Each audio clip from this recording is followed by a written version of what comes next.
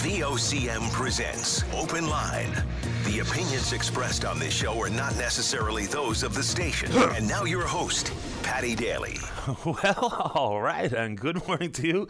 Thank you so much for tuning into the program. It's Wednesday, August the 10th. This is Open Line. I'm your host, Paddy Daly, and David Williams. He's producing the program. Let's get it going. We're looking forward to speak with you this morning on a topic of your choosing. So, if you're in the St. John's metro region, the number to dial is 273-5211.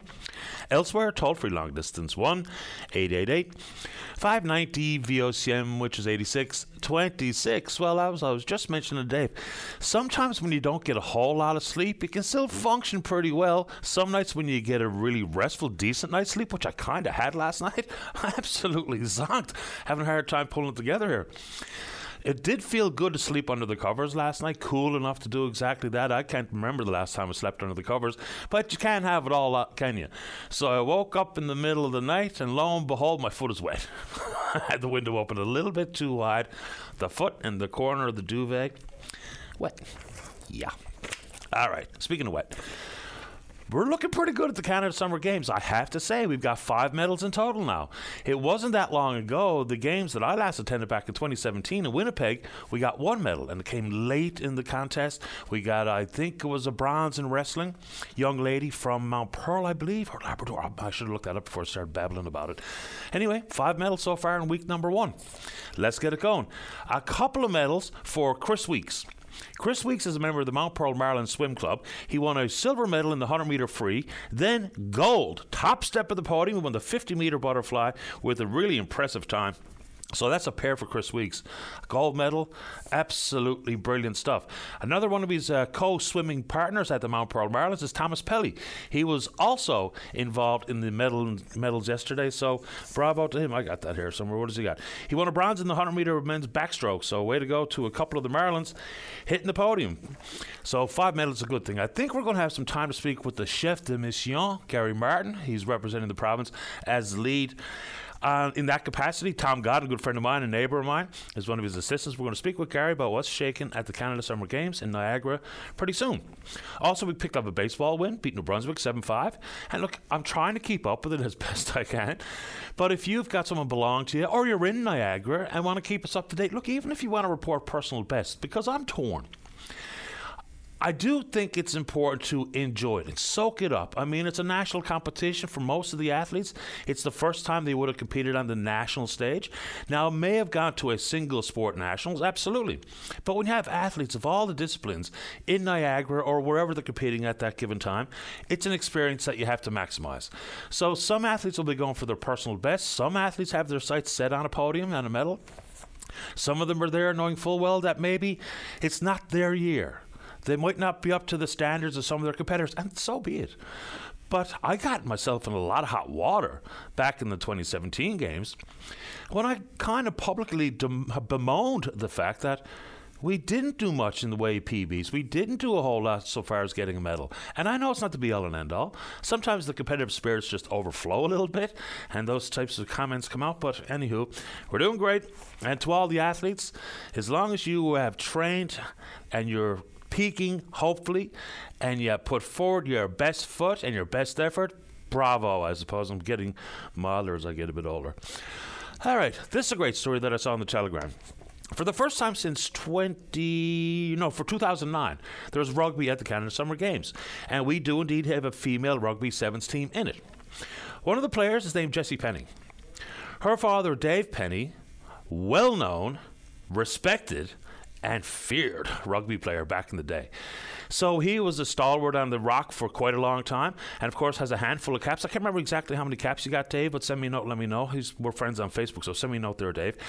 Bunch of caps in the 90s for Canada.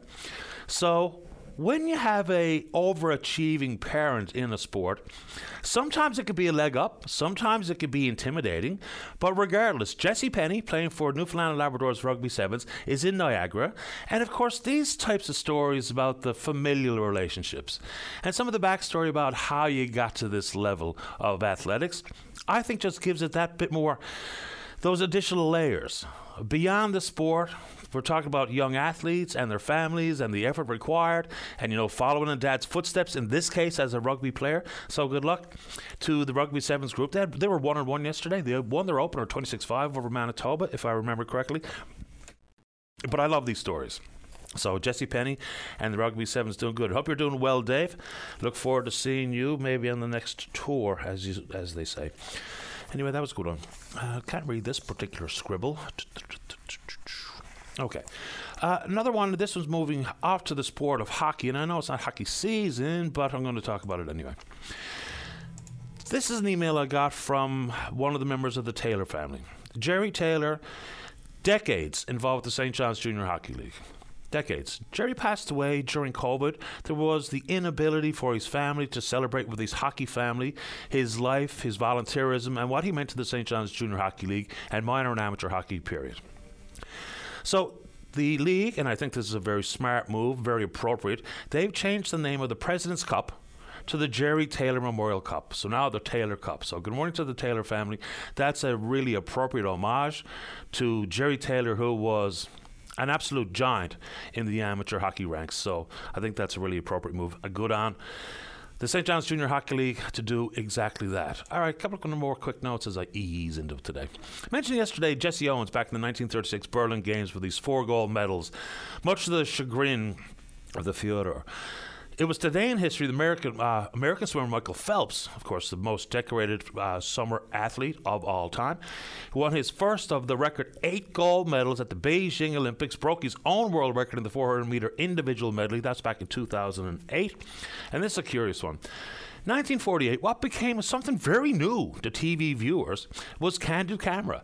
Now it's evolved since then, obviously, to being punked and what have you, but it made its U.S. television debut in 1948. Curiously, it was on radio for a full year prior to that. Certainly not the same opportunity to capture the reaction and what have you when it comes to being caught out as a victim on candid camera, but that hit the screens in the United States in 1948. Okay, I want to give you a warning. Every now and then when we hear about one of the scams that's making the rounds, it's worthwhile giving people a heads up, because we'd hate to see people fall prey to these nuisances. This one, people are looking at the online buy and sell groups. Things like Facebook Marketplace. It's super popular. Kijiji and all the rest of it. It really is truly popular. Some people are at it all the time. As they say, one man's garbage is another man's gold. So they go to the garage sales and the yard sales, what have you, pick up something. They paid $5, try to get $10 for it online. Okay, so be it. But we have all these conversations about verifying who you're dealing with so that you don't get separated from your hard-earned money. This one is about trying to get your phone number. So what they do is the seller is contacted by a potential buyer. They say they're very interested in your item, but they need to prove that you are legitimate as the seller. So what they ask you to do is give you their phone number. Then they text you a verification code. Then you're instructed to reply with the 6-digit verification code back on the platform itself. Consequently, what they do is use your number and the verification code through Google Voice number. They can either scam you out of your complete account. And I don't know all the ins and outs of the scams, but I guess it's just another friendly reminder that they're out there, looming and lurking around every corner, digitally and otherwise. So don't be sharing your phone number. If it's too good to be true, it's too good to be true. And so follow the marketplace guidelines, but that's a new one now because people want to verify who they're dealing with. One way is send me your number, I'll reply to you, so then I know who you are. But I guess like everything else, people are willing to hijack it. Okay. Before we get into some of the major news stories of the day, I read this one and I thought it was curious. Now, we talk about the amount of money that people are being paid in certain sectors of the economy. And you can pick them through the service industry and otherwise. Some, say for instance, restaurants have moved to no tip. It's all built into your final bill. And consequently, their servers are making, pick a number, $20 an hour. Okay. So I worked in the service industry for a long time in the 90s. So I'm really aware of a tip. Good service gets a good tip from me. But there's such a thing called tip nudge or tip creep. The question being posed in the story is, do you tip the person who mows your lawn, if someone mows your lawn? Do you tip your mechanic? Do you tip your hairdresser? Because tipping at the bar, tipping at the restaurant, and other settings is pretty normal course of business. Even though there's travelers from other parts of the world, tipping is completely foreign to them. And when they see a bill come out that's got a gratuity built in, they're like, what? What is this? But the question is, do you tip others for the service they provide? So many businesses that we have not associated with tipping, they've got a built-in option because so many of us don't carry cash, even though I don't mind having a $20 bill in my pocket, is if you're using your credit card or your debit card, you get the machine in your hand, and the first prompt is, would you like to add a tip? 10, 15, 18, 20%. So for some people, it's like, tip? What am I doing tipping the mechanic? It's a $2,000 bill. Well, no tip. But it's a psychological nudge down that path. You can very quietly say no, but it's becoming more and more prevalent and prominent that just about every time you're past the keypad, there's an opportunity to tip, even for people that you may not associate with being in the tip business. So they're calling it a tip nudge or a tip creep. And it happens quite often. So I'm just curious what you think about the tipping, or do you appreciate, for instance, when a restaurant includes the gratuity, and they pay their employees a higher hourly wage because maybe just sometimes you might be the poor unfortunate soul stuck with a six-top who are as tight as whatever your tight analogy might be. Anyway, let's keep going. Good news, some relief. The Bay d'Espoir Highway has been reopened. They are asking people to take your time. There might be some visibility concerns, low ceiling today. I'm not out in the region, so I don't know exactly what it looks like and feels like today. Barry Manuel, the mayor of Grand Falls, Windsor, is going to come on here shortly, give us some of his perspective. Luckily, the conditions make it a little bit easier for the firefighters and with the resources they're using. Again, I'm not there, so I don't know. There's still some concerns in some parts of the area, and even as far afield as Corner Brook, about air quality. Again, if you want to share your perspective, what you're smelling or seeing when you open the window or go up to the door. It reminds me that, we're doing and fighting these 4 fires. Apparently there's 4 active fires. The 2 main ones in Central are deemed to be out of control.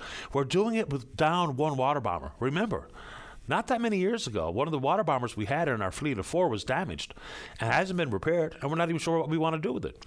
So then we needed support from the province of Quebec and the federal government or what have you. So folks are reminded to remain prepared, because you don't know. If it heats up again and the wind changes, which of course is going to be one of the key areas of how the fire behaves and the opportunity to fight the fire. Now with the highway open, people quite pleased to be able to go home. People quite pleased on the other side of the fire, Coast Bays, maybe to get out for an appointment or what have you. Some of the store shelves were going a little bit bare. Some areas, they were only selling gasoline to those providing emergency services. So it's just remarkable how quickly things can turn from, oh no, this is awful, good luck to the firefighters, wish them a safe work, then, oh, well, the shelves are a little bit bare. And you know how quickly that can happen in this province.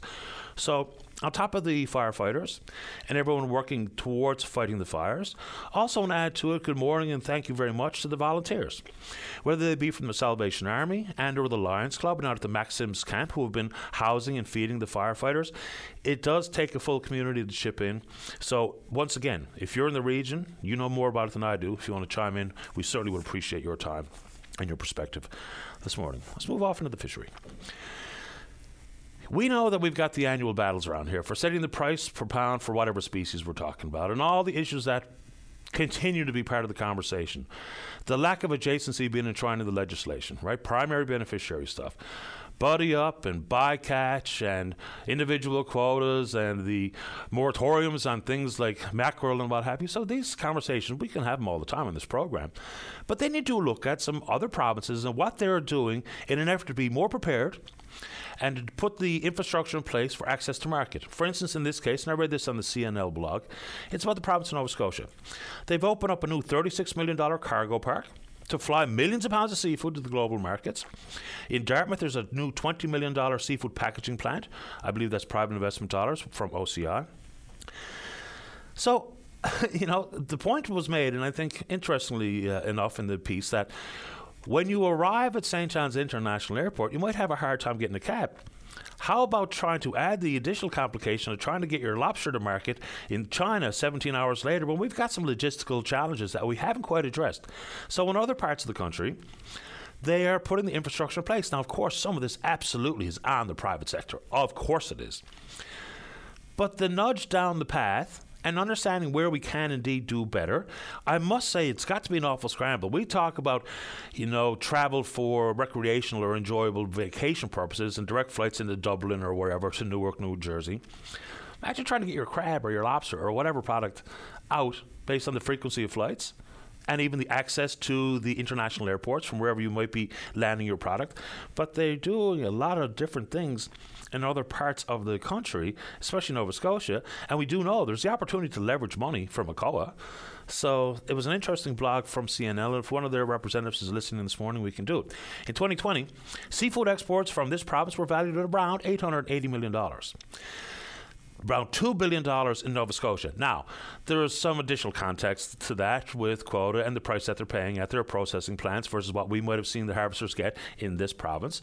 But anyway, it also points out in the article what was a distinct change in tune regarding the Fisheries Fund. Remember when the big glossy announcement at the Rooms was $400 million from a partnership between the province and the federal government to enhance the fishery in this province, all basically because of the removal of minimum process requirements when we joined into the trade deal with the European Union, CETA. Yeah, that's now become $400 million to be shared amongst all 4 Atlantic Canadian provinces. I don't know what the number of projects that have been funded here, but, they're coming in dribs and drabs. And I'm sure it's beneficial to those on the receiving end of some of the money. But you do remember when it was just this province on the receiving end of the partnership money. It was 70-30 between the feds and us. And now, not quite. If you're in the fishery, you want to talk about it. Oh, or even some of the testing that's been done on the ropeless gear. That, of course, has been advanced because of the issues regarding right whales. Even though some fishermen will say the attention in some areas to right whales, and we have to be cognizant of all marine mammals, but some of the ropeless gear is going to possibly be used in areas where they've never seen a right whale. So anyway, you want to take it on? We can do it. How are we doing on the phone, Dave? So whether it be healthcare, I saw Central Health tweeting out a bunch of additional diversions from emergency rooms in particular. Also in healthcare, there's an interesting story. Some people, though, would like to say that every problem that we're experiencing with access to one goods or one service is all one politician's fault, as opposed to what is very real in different arenas of the global supply chain breakdown. One issue is with the shortage of, what do they call them? Epidural catheters. For me, I directly associate these catheters with pregnancies. People talk about getting an epidural, but apparently it's also used in other surgeries. And now with the shortage and the uncertainty about when the global supply chain will ramp back up, so we're not having to triage based on patient risk and looking for alternatives, whether it be with laughing gas or breathing or positioning techniques or other alternatives that can be administered, say, through the spine. Imagine, we're dealing with the shortage of blood vials and epidural catheters and up and down the line. So anything inside of that arena or anything under the sun, we can talk about it when we come back from this break. But first, we're on Twitter. We're VOCM Open Line. Follow us there. Our email address is openline@vocm.com.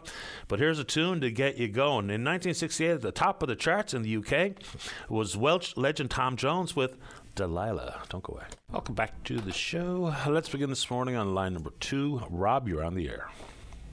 Good morning, Patty. How are you making out, boy? Doing okay. Thanks. How you doing? Good. I just wanted to just catch on a couple notes there about the regatta. My late mother-in-law, who's always talking 50 years or so we were glad to get back at it. And, in her memory and everything like that. And it was a stellar year. I've never seen crowds like it before in my life. Well, people are anxious to get back down. It's the first time anyone's been able to go in normal fashion, so to speak, since 2019. So, yeah, the crowds were massive. I didn't get down until championship races, and they were still huge. Yeah, like I said, we got concession stands there, and we usually had 4 concessions, just little prizes, toys for kids and stuff like that, and games and stuff for kids, and the kids always win. That was our motto. Kids always won a prize in our stuff. Terrific. And but it's never happened before, but we were sold out by 4:00 in the afternoon. Every toy we had. So what were you operating, like fish ponds or something? No, it's just a little boards where the kids would pick out just little pucks and stuff like that and find a prize behind it. Okay. And they get to pick out anything they want. But we were completely sold out by 4 o'clock in the afternoon on 2 stands. We had 2 concessions there, and both of them were sold out completely. So I'd just like to give a kudos to everybody that did the regatta this year. But what I found was that there was less concession stands this year than there has been in the past. Say that part again about concession numbers? The concession stands, the amount of people having games and stuff like that was way less than what it used to be. Yeah, I heard that sentiment from many people. When we asked the committee themselves, they say there's a very similar number of concessions, but whether that be vendors or games of chance, they didn't give us the breakdown. But I do know that they were spread out much further than they had been in years past. I mean, the bouncy castles and the kids area was way down the shore. So I don't know if it was the optics of how spread out things were, but I've heard that from many people, Rob. Yeah, no, I agree with you. Like, they've done a fabulous job at spreading it out, so you're not with concessions before, like down along the pond. You were on a slough and everything like that. It was hard to really operate any type of concession stand, but they've done a really nice job at outfitting it out and bringing it up all on level ground and everything like that. Yeah, it looks quite nice down there. It really does, and more improvements to come. Yes, that's what I've heard. Yes, so no, it's fantastic. So I just wanted to give kudos out to the regatta team and everything like that. They put off a great year, and the crowds were fantastic. Yeah, they had a good day for it, that's for sure. It wasn't quite as scorching hot as the forecast seemed to indicate getting into it, but plenty hot, I would imagine, if you're standing there in the bright sun all day, or if you're in the Shell racing on the water. Good to have you on the show, Rob. I'm glad it worked out for you. I suppose in retrospect, you wish you had to have another few cases of toys in behind the stand, so you could have kept going till whatever, 7 or 8 o'clock. Absolutely. In retrospect, yes, we could have had another, few thousand things, and it wouldn't have stopped. Wow. But so I'll leave that note there. And I just wanted to also mention about the fires out in Central there. Okay. And I feel for the people out there, because I was in Fort McMurray when the fire came through there, and we lost everything out there. Oh no. So I feel the pain for everybody and the frustration, and like for me even today, we still get PTSD from it. Because we had the fire there out in Long Pond. I'm out in CBS there, and we had the fire come into Long Pond there and almost burnt a few houses down there. But the firefighting people here and everything like that are just absolutely fantastic. Well, and for McMurray, it was the concept of one road in, one road out. And I can still remember quite vividly the videos of people trying to get out of town. Between the smoke and the possibility for fire, which was right there to jump across the road, it was some extraordinary pictures. I'm not really familiar with Fort McMurray. I've been there. Where did you live? I lived in a community, Abasand. Okay, I know where Abasand is. Yeah. Up above the hospital. Sure. Anyway, extraordinary times. I hope that people in Fort McMurray felt how quickly the province rallied to try to help from so far away, because we just have so many friends and brothers and sisters and cousins that live in Fort McMurray and surrounding area, and I guess throughout Alberta. So I'm sure it does come back with some haunting memories in the form of PTSD, I think is how you refer to it. Rob, I appreciate your time this morning. Did you move immediately back to the province after the fire? No, we stayed there we just moved back there 2.5 years ago. Well, and we stayed up there. It was a bit of a kerfuffle up there, but I blame the Alberta government. Like, Newfoundland here, they've got water bombers and everything always on site and everything like that. And Alberta, they had helicopters with water bags to fight a 700,000 kilometer fire. And it's pitiful. Yeah, there was a pretty deep investigation in the aftermath. I don't know if there was any accountability doled out, but Rob, I appreciate making time for the show, your thoughts on the regatta, and I'm sure the memories of the fire are still vivid, to say the very least, in your mind. Stay in touch. Okay, thank you very much, Fatty. Have a good day. You too. Take care. Bye-bye. Bye. Okay, let's go to line number 1. Sandy, you're on the air. Is that me? That's you, if you're Sandy. Well, I didn't hear my name. I heard a beep. Okay. Anyway, I'm really nervous. I tried to call yesterday, but I called too late and I didn't get on, so I decided to call you first thing this morning. And I got a lot to say. I don't really know how to begin, but I'm calling about low income and working poor, because sometimes I kind of feel like I'm the poster child for the working poor. I've been working full time since I'm 15, and I'm 55 now. I'm going to try not to cry to get through this. It's going to be difficult. I'll do my best. But anyway, for the last 15 years, I've been a self-employed housekeeper for people. And it was always a struggle financially, but we got through, myself and my husband. But when COVID hit, it was a serious problem. The CERB came out, which saved us. And it's the only thing government has ever done that directly and positively, immediately impacted my life and helped me. And so I went on those programs because I couldn't work. No one was hiring. And eventually the programs ended and I had to go back to work. But during COVID, I developed COPD and high blood pressure. And so now I'm not able to work full-time like I used to, and all the programs have ended. If I get COVID, I'm sunk. I've managed to get my blood pressure and things, cholesterol, under control to a degree. And I'm picking up, a few jobs here and there. But it's not enough, and creditors are calling. I need dental work, and I can't afford to get done. I need car repairs that I can't afford to get done. I need glasses. I can't afford to buy them.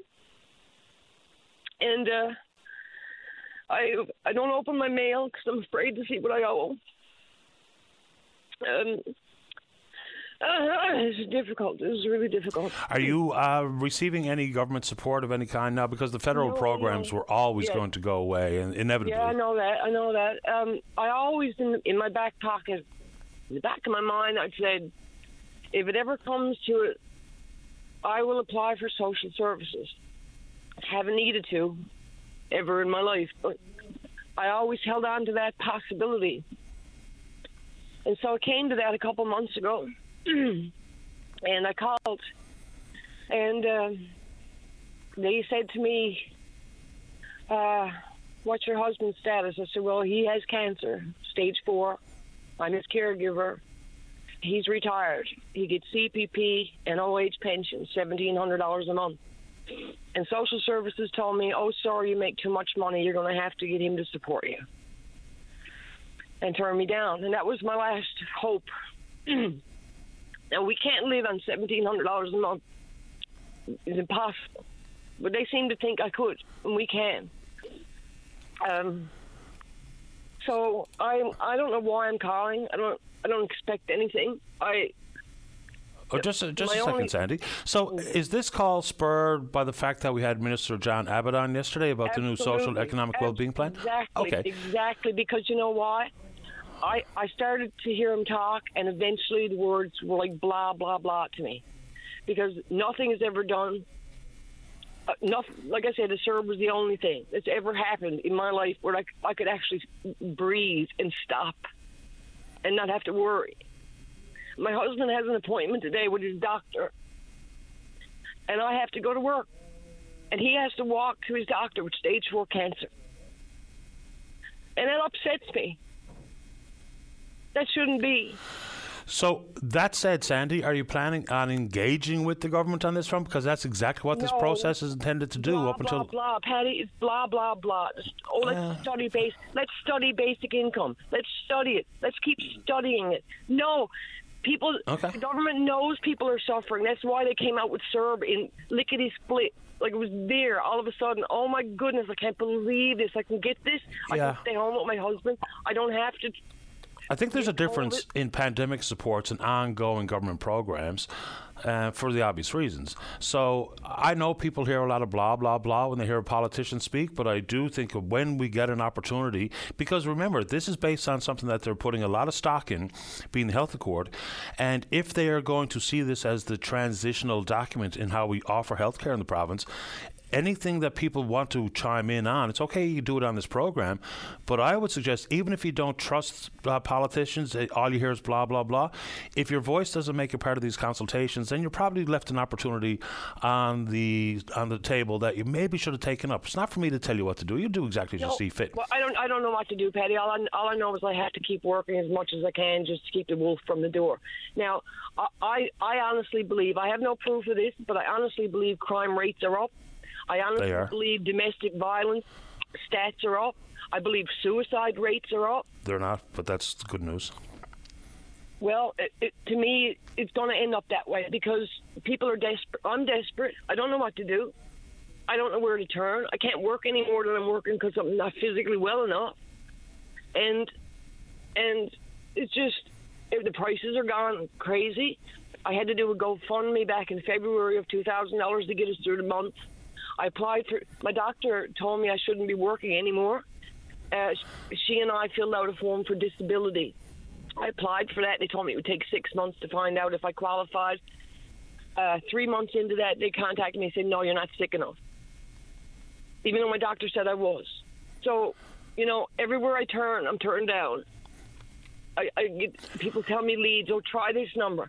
I spent 12 hours over 3 days on hold with different programs, only to be turned down for all of them. Well, if you're going to spend all those hours, look, I hear some of these sad stories that it's just overwhelming sometimes, but if you're willing to spend 12 hours on hold, just consider, after we hang up, and give it some thought, to put some of that time into that engagement process so that you can just be heard. Whether or not How do I do that? I'm sorry to interrupt you, but I don't know how to do that. Okay, there's a couple of ways. So you can do it through Engage NL, which is the website where they have all their online consultations, but there's also the pledge coming from the minister in his office that they're going to have town halls, which would be my choice if I was looking to engage any more than I already do with the department. So that's what I would do. You can stay tuned to this program. Every time we hear of a town hall in any nook or cranny in this province for that particular framework, that important program, you'll hear it on this show. You'll very likely hear it on VOCM News. So that much we can do to share the information. But you can go to a website called engagenl.ca. I'll give you the last word quickly, Sandy, before I have to go. Okay. Well, thanks for the tip about that forum. I didn't know about that. I would definitely go to a town hall and state my case, because I don't know. I know there's lots of people out there like me, I don't know how people are affording to live anymore. I hear you. So what I want you to do is go to that particular webpage, engagenl.ca. You can start the engagement there. You'll hear from me when there's going to be a town hall close by where you live, where you can attend. And then if all you hear is the blah, blah, blah, that is what you're generally hearing today or in the past, get back to us and let us know what's going on. So do exactly that, and we'll talk again soon. How's that? Thank you, Patty. You're welcome, Sandy. Take care. Have a good day. Bye. You too. Bye-bye. All right, let's take a break. When we come back, we're going to get an update from what's happening out in Grand Falls, Windsor from the town's mayor, Barry Emanuel. Don't go away. Weekdays on VOCM, it's Open Line with your host, Patty Daly. Join the conversation each morning from 9 a.m. to noon on your VOCM. We get people talking. And welcome back. Let's go. Line 2, say good morning to the mayor of Grand Falls, Windsor. That's Barry Emanuel. Mayor Emanuel, you're on the air. Yes, hello, Patty. Good morning. Can you hear me? I can hear you now. Yeah, okay. No, it's, Barry and Central here. We've been engaged, as you know, in watching this forest fire now for a number of days, and I just wanted to, have a quick chat about some of the messaging we'd like to get out to the public. The Premier's been saying all along about the evacuation alert is in place and people should be ready. And just feel lately, especially, that people feel maybe because the days are nice and we're not seeing a lot of smoke here that things may be okay. But this is still a very serious situation. We've got a forest fire that's burning out of control just 25 kilometers away from our community. We do expect that the wind directions are going to change now coming into tomorrow and Friday to southerly, which means that it would be blowing towards our community and the area. And we want to make sure that people have been prepared, that they're ready to go on a moment's notice, that they have all their things that they wish to take with them when it's time to go, that they have a place to go to. There is an emergency shelter that's been set up at the Deer Lake Arena for people who don't have a place to go. If you wanted to travel there by yourself, you can in your own vehicle. If not, there's buses that are leaving town here at 11 a.m. and 5 p.m. daily. You can get them at either of the arenas and also in Bishops Falls at Salvation Army Church. I know we've been working closely with Bishops Falls on this as well, and with the province, we've been getting 3 updates a day and just trying to keep a close eye on exactly what's going on. Especially today, Patty, the people who are most vulnerable in our community, the ones who could be susceptible to, smoke inhalation. You really need to be taking this serious because it could be a very much an instant that things could change. Smoke would be upon us. And if you could take the opportunity to put your emergency plan into action, I think that would definitely be a good idea. And obviously, if you go away for a couple of days or a few days and things don't happen, there's no harm done. But if we do get in that worst case scenario, which is what we have to plan for, then we're really looking at a situation that could be bad if we don't have people who are taking the opportunity to get prepared now that they can. Let me see if I can say this the way I intend to. We spoke to a fella earlier named Rob. He lost everything in the fire out in Fort McMurray. So sometimes when we have very little to no time to collect what we want to take with us for an evacuation, now that you have an opportunity to prepare for the option of an evacuation, take advantage of that, because it's not just about the necessities of life. Even if there's a few of those things that you just cannot replace, you just pack that bag, you leave it at the door, and at a moment's notice, if you think the air quality is now where you don't want it to be for your own overall health, and or there's some other reason, whether it be the proximity, whatever, you have an advantage now by being given the heads up. So take full advantage of it, because I can only imagine, had you been in one of those communities wherever there's been raging forest fires that have destroyed homes and people lost everything they had, Don't wait till it's too late, because even some of those sentimental little items that you would have packed, you might have forgot whatever it is, just do it. There's no downside to it. Like, I've had that thought. I remember doing the fundraiser for Fort McMurray on the radio, thinking, what would I have taken? What would I have forgotten? And been forever kicking myself saying, I wish I had to be prepared. So just take advantage. This is not an opportunity to be panicked. It's just an opportunity to be prepared. And hopefully people take it. Absolutely, Patty. Well said. And there are many examples. And the Fort McMurray one is one that a lot of people have been talking about and expressing their regrets in some cases because they weren't as prepared as what they should have been. We've been afforded some lead time here to be able to get ourselves prepared. There's been some misinformation, I guess, on social media, and it just gives me the sense that people have been lulled into a sense of everything's okay here. And we hope indeed that it is, but there is certainly a very good chance that we may see smoke in the community that would be a risk to people's health. And if you know people in your family, in your neighborhood who are especially, vulnerable, or, friends, you got neighbors, just check in on them, and make sure you're getting your properties, your eave troughs clearing out, make sure that your grass is mowed, that you're fire smarting your property. If you're in vehicles, make sure you're putting on a circulator for your ear so that you're not taking in that dangerous smoke if and when that time comes. We've been working with the RCMP, the Ground Search and Rescue, the Province, Red Cross. There's a lot of players in this. We have been working around the clock on logistics with the other players, and we want to make sure that our citizens do their part to make sure that they're prepared, their families are prepared in the event that we do have to evacuate. Yeah, and again, the crafting of the message can sometimes be tricky for municipal leaders or for me or whatever, but I did really appreciate the headline I saw the other day with, people are prepared, not panicked. And that's the hope here, because with a bit of leeway, try not to look. It's easy enough for me to say when I'm nowhere near the fires, and I just had a very bare whiff of them over the weekend. Easy enough for me to say, don't worry, don't be anxious, don't stress out. But if you can, some of that alleviation of your stress can come with being a little bit prepared. So I like the way you're discussing it. I hope people hear it the way it's intended coming through this program this morning. So if you are stressed out, that bag that you walk by and see it at the door, knowing that it's right there, ready to go with the things you want to need, hopefully that gives you a reason to be a little less stressed out if you are. Absolutely. Thanks, Patty. It's time to be calm and patient and respectful as well if we get into this situation. We are very well prepared. Everybody's been doing a good job getting ready, so we just need the assistance from our people to make sure that we're the most successful we can be in a possible evacuation and to be ready. Appreciate the time this morning, Barry. Thank you, Patty. Take care. Bye-bye.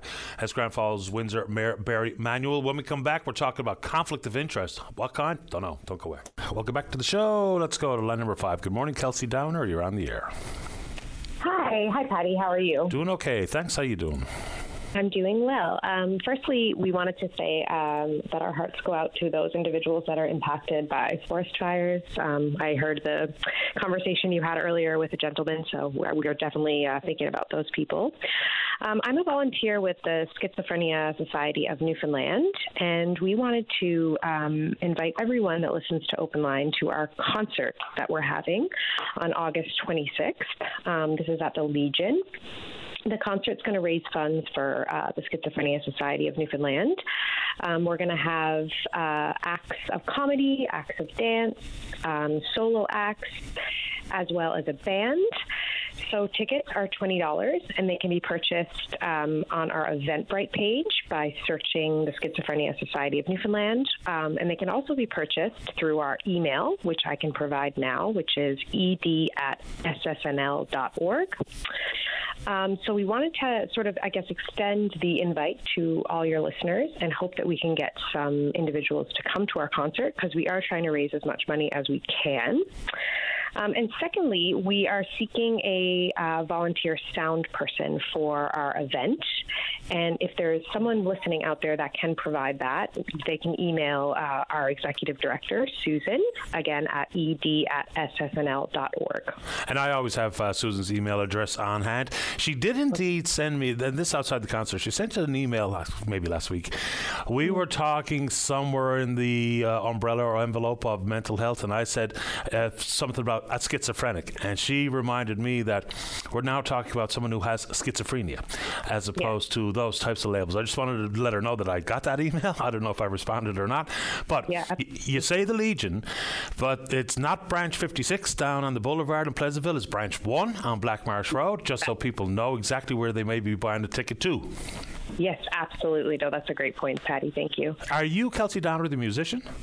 I am, yes. You are? Terrific. Are you performing? I am. I'm really excited, actually, for the opportunity to sing at the concert. Who else is performing? Can you wet people's whistle?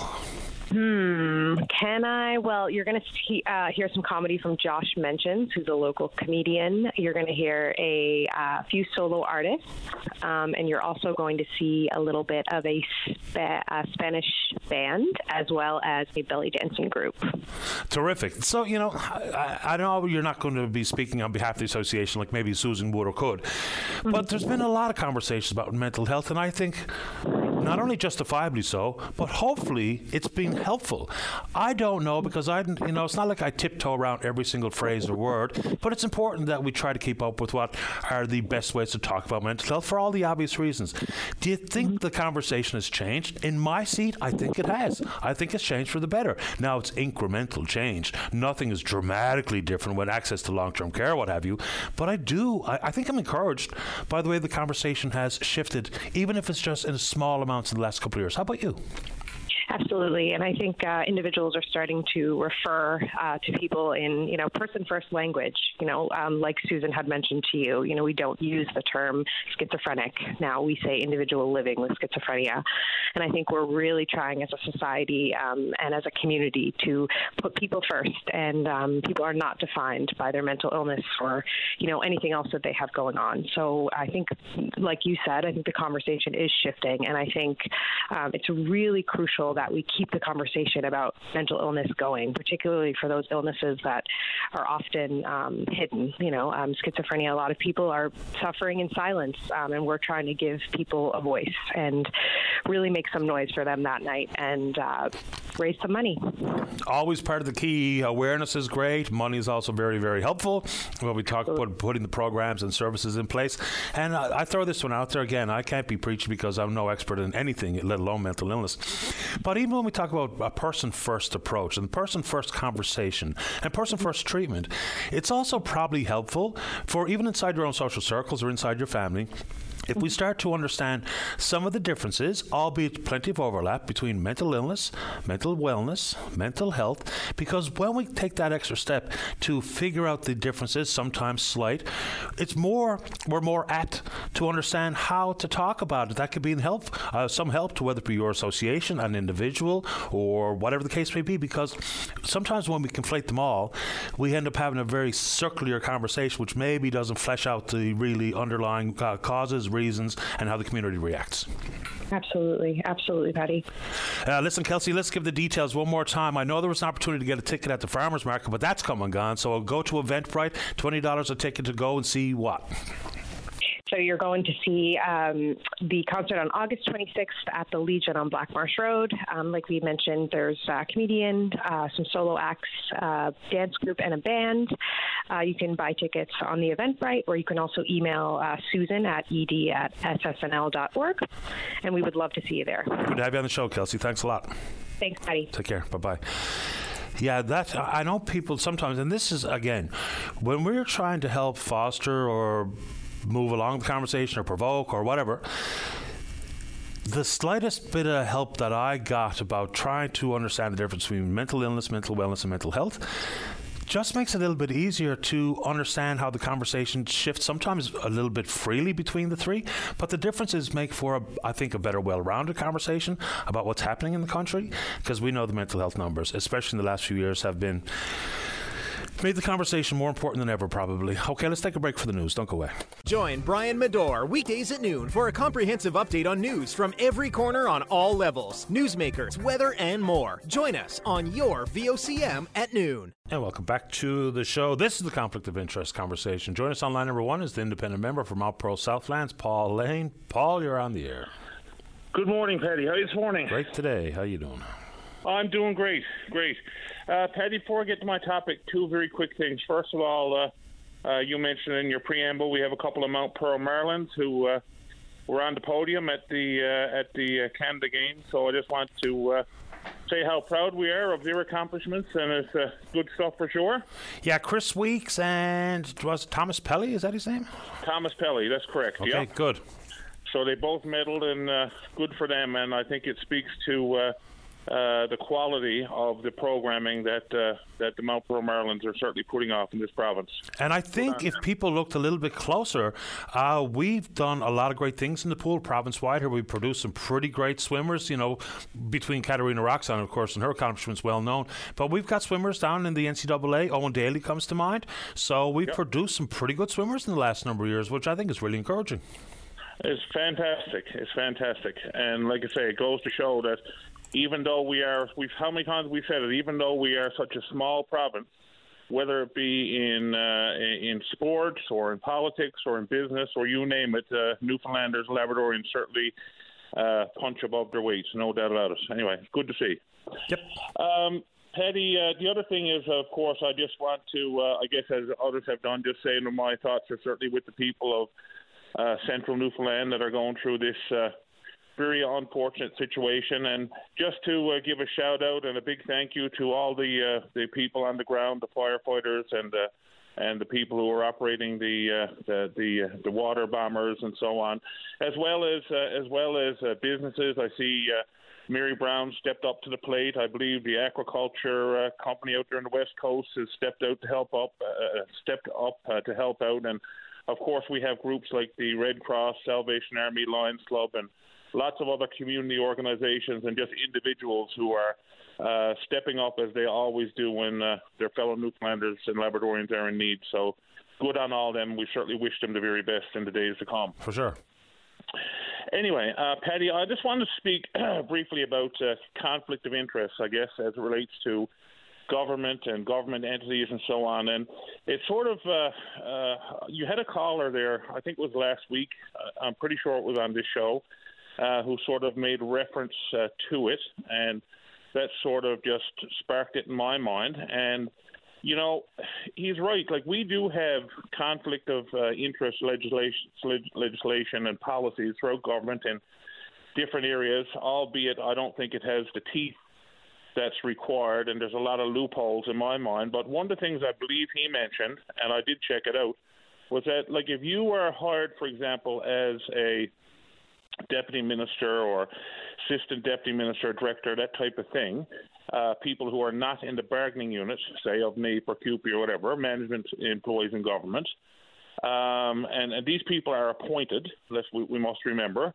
in a lot of cases, then they do have policies in place within government that basically says if you are in one of those positions, you cannot, while you're doing your job, for example, use the information that you're gaining in those positions so that when you retire, you can somehow benefit by what you did when you were in that government position. So, what are you referring to in particular, Paul? I'm not referring to anyone in particular. I'm just referring to the whole concept around conflict of interest. I'm referring to the fact that if you are in government, for example, you have that's a provision that's in place.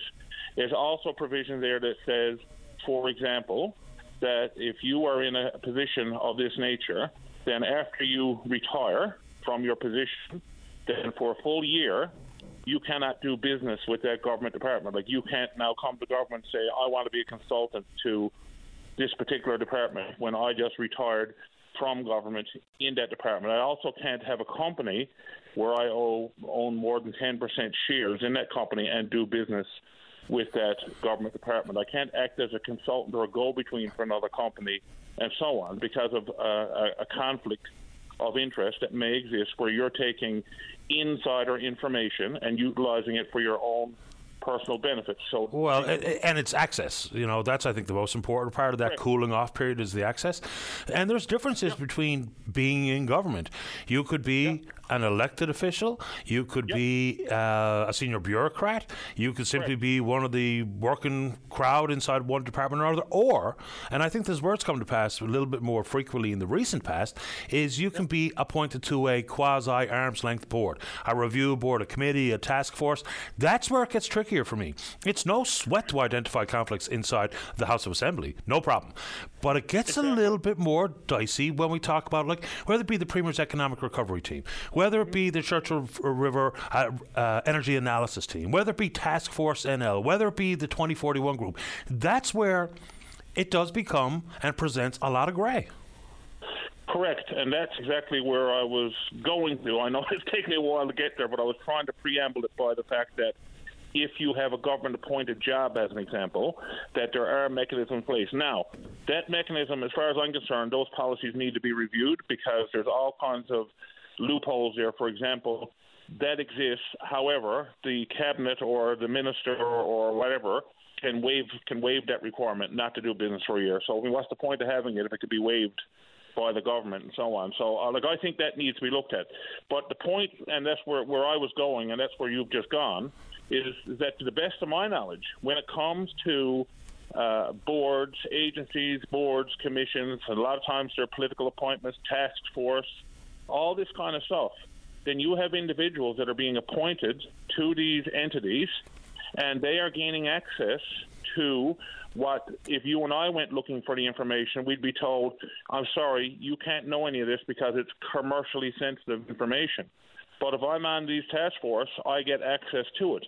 And to the best of my knowledge, there are no provisions in place that I can find, and maybe I'm wrong and someone can correct me, but to the best of my knowledge, there don't exist to say if you're going to get involved with this stuff, then you cannot you cannot be involved in this today and then tomorrow start doing business with or putting in proposals or being involved with any kind of a company or entity or consulting on work where you're using information that you gained on the inside for your own benefit. And yeah, some of it becomes, and that needs to be dealt with. Yeah, there's just so many case by cases, right? I mean, there's a difference between going to work for a company in the supply side, oil and gas, as a consultant or a lobbyist or the director of business development, versus going to work at the Special Olympics, right? That's where it becomes once again quite tricky, because access is access, but access for philanthropic efforts is vastly different than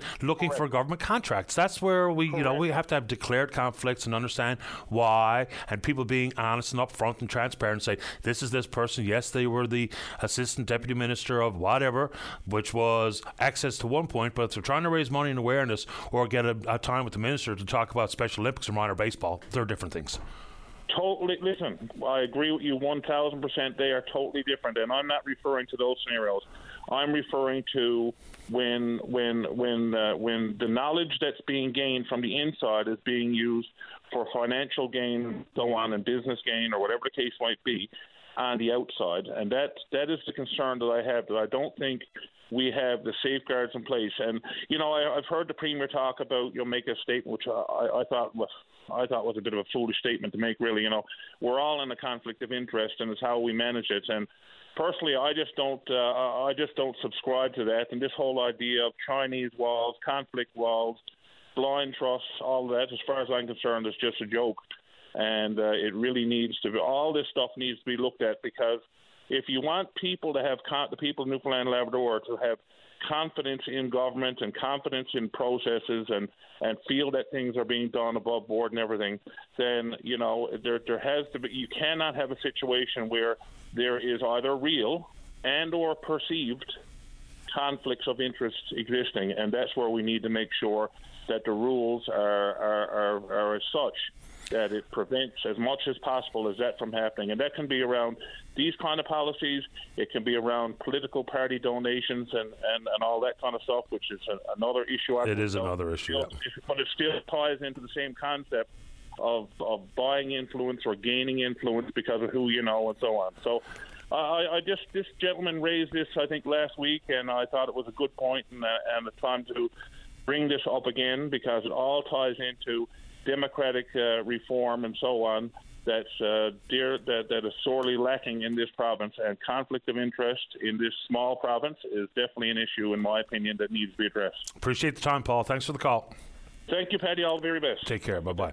That's Paul Lane, of course, independent member, Mount Pearl Southlands. Let's take a break. But when we come back, we're going up to Niagara, Ontario, to say good morning to Gary Martin. Gary is the Newfoundland and Labrador chef de mission, the head of mission for the Newfoundland and Labrador's entrance into the Canada Summer Games 2022. Don't go away.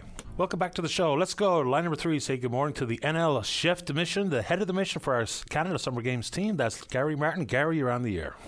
Good morning, Paddy. How are you doing today? I couldn't be better. How about you, Gary? Well, it can't get much better up here for Team Newfoundland and Labrador. I mean, Paddy, the host kept saying the last 2 years that it'll be a phenomenal games, and I can only say from Team NL's perspective, it's just been absolutely phenomenal from the day we landed here at Niagara Regional Airport, which was actually a bit of a first. It was the first 737 aircraft to land at Niagara Regional Airport, and Team NL had 128 members of the contingent on it, and we were just welcomed with open arms, and it was just a fabulous start to a fabulous run of days that we've had here. So, yeah, before we get into some of the accomplishments on the pitch and in the pool or what have you, and of course the whole camaraderie about it, I mean, competition is there, and it's the foremost. Either the best young athletes in the country, but for many of them, it's the first time they've been around multidisciplined games like the Canada Summer Games, so it has its own feel and flair. But before we get to you describing that, one of your assistants, Tom Godden, do you guys coordinate your sneakers in the morning, or was that happy coincidence? No, that's a coordination of our sneakers, yeah, and so it's looking pretty good. One of the other, our friends at Team Sask have got the green sneakers going on, so yeah, it's all about the Team NL swag and presentation, so yeah. I love it, Gary. Say hello to Tom for me. Okay, let's get into it. Certainly will. We've been at a lot of competitions. This is not your first go-around at the Canada Summer Games. I've been to a few. The competition, of course, rules the roost. Everybody has trained for years to be in this position. Look for a personal best or a step on the podium. But the air of camaraderie amongst the athletes is really palpable. You can feel it everywhere you go. Yeah, and there's a lot of things that contribute to that, and I think I mentioned the landing at the airport, and it becomes infectious. So, we're seeing a little bit of success in the pool, and some success on the courts, and some other sports, and I think it spreads throughout the team, and everybody is just having a blast here. And everybody is, I think, benefiting from the work that they put in, with the extra year that we had to the success here in Niagara. There's a difference. I admitted earlier on in the program this morning, back in 2017 when I went to watch my young fellow play in Winnipeg, we got one medal. And I said something along the lines of, we need to talk about the level of competition, funding for sports, the type of coaches we get to do better on that front.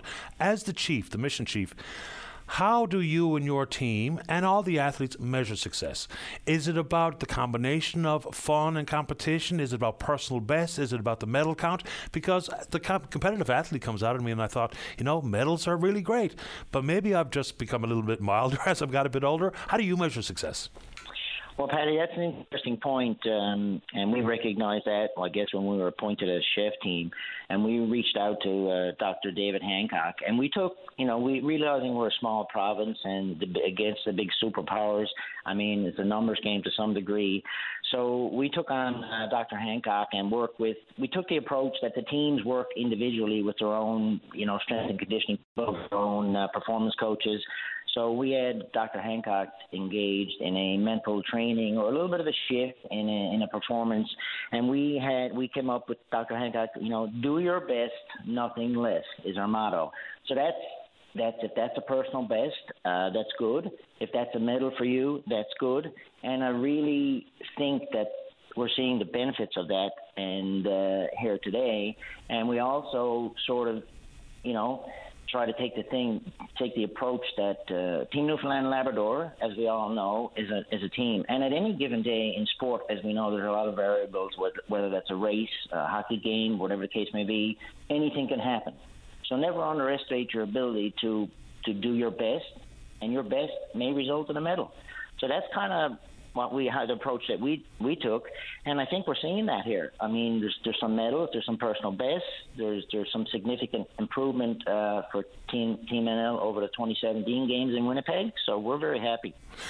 How do the other athletes, how do you want them to think about some of the things they've seen, whether it be the national attention for Jada Lee or a gold medal for Chris Weeks in the pool or the Sevens first time since 2009 in the games, baseball we beat New Brunswick last night. How do you want the athletes to build off some of the good news they're seeing in other disciplines?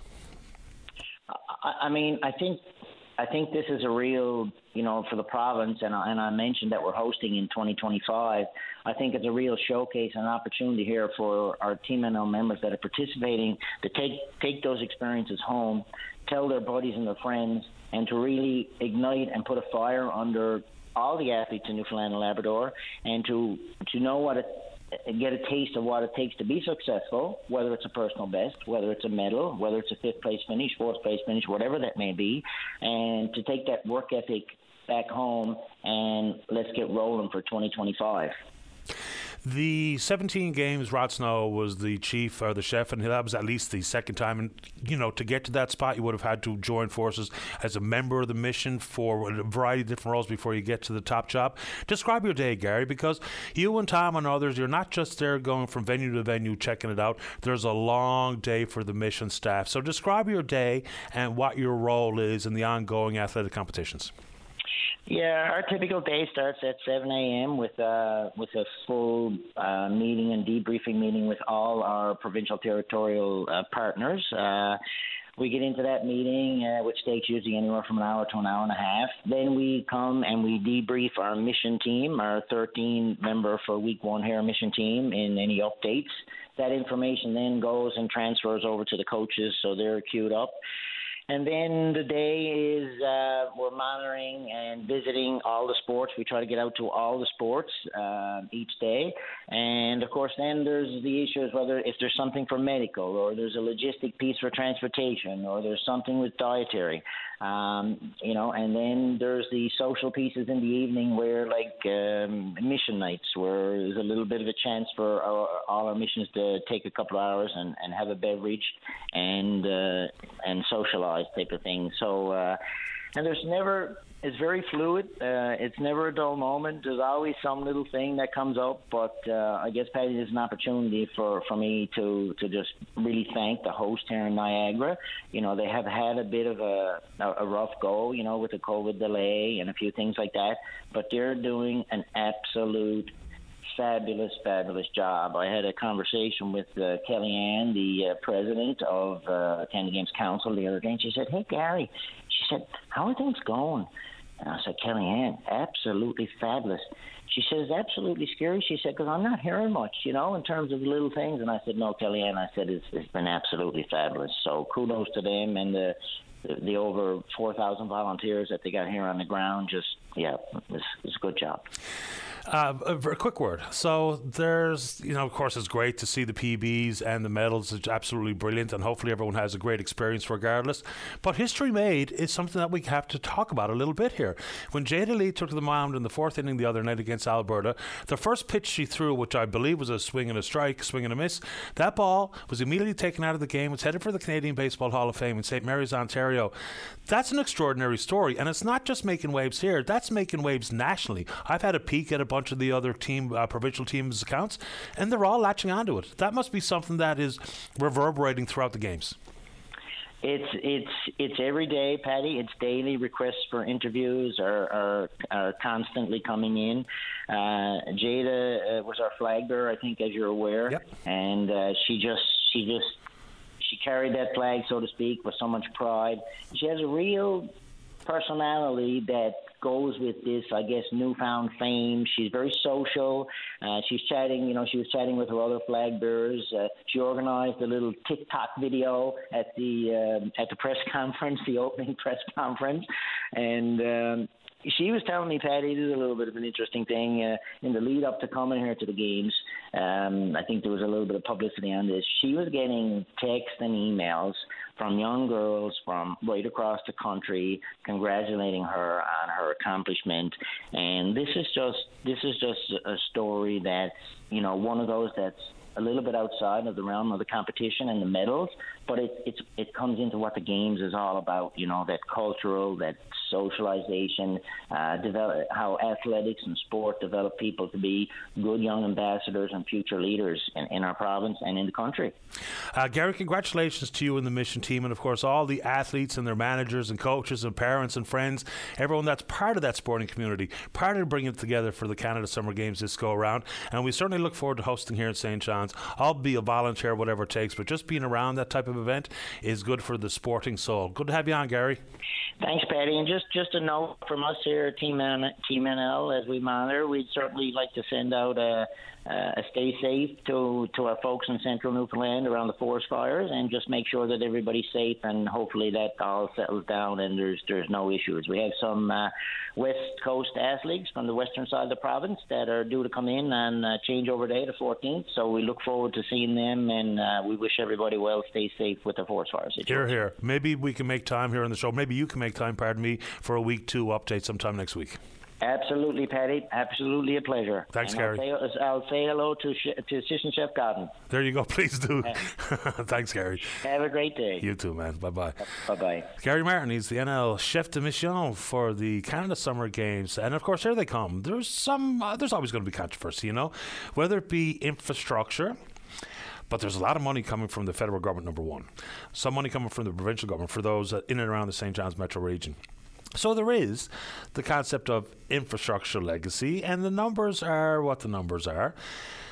My experience in 17 and some of the aftermath is not only there was an economic boost in Winnipeg, not because I say so, because they say so. The city said, I think it was like a month later when they had a chance to reconcile all the documents and the financials, get input from various sectors. They say in a 2-week period, they had an injection of out-of-province money to the tune of $17 million. That's hard to replicate. Same thing when people were kind of wondering whether or not the Briar would bring forward the reward based on the investment and return on said investment. And it was about a $10 million injection of out-of-province money. And there's nothing quite like money from out-of-province. Let's go ahead and take a break. When we come back, we're speaking with you. Don't go away. Weekday mornings from 5:30 to 9. Jumpstart your day with Jerry Lynn Mackey and Ben Murphy. Newsmakers, traffic, weather, and more during your VOCM morning show. Welcome back to the program. Let's go to line number 6. John, you're on the air. Oh, good morning, Patty. Hi, John. Patty, they're coming out with electric cars now.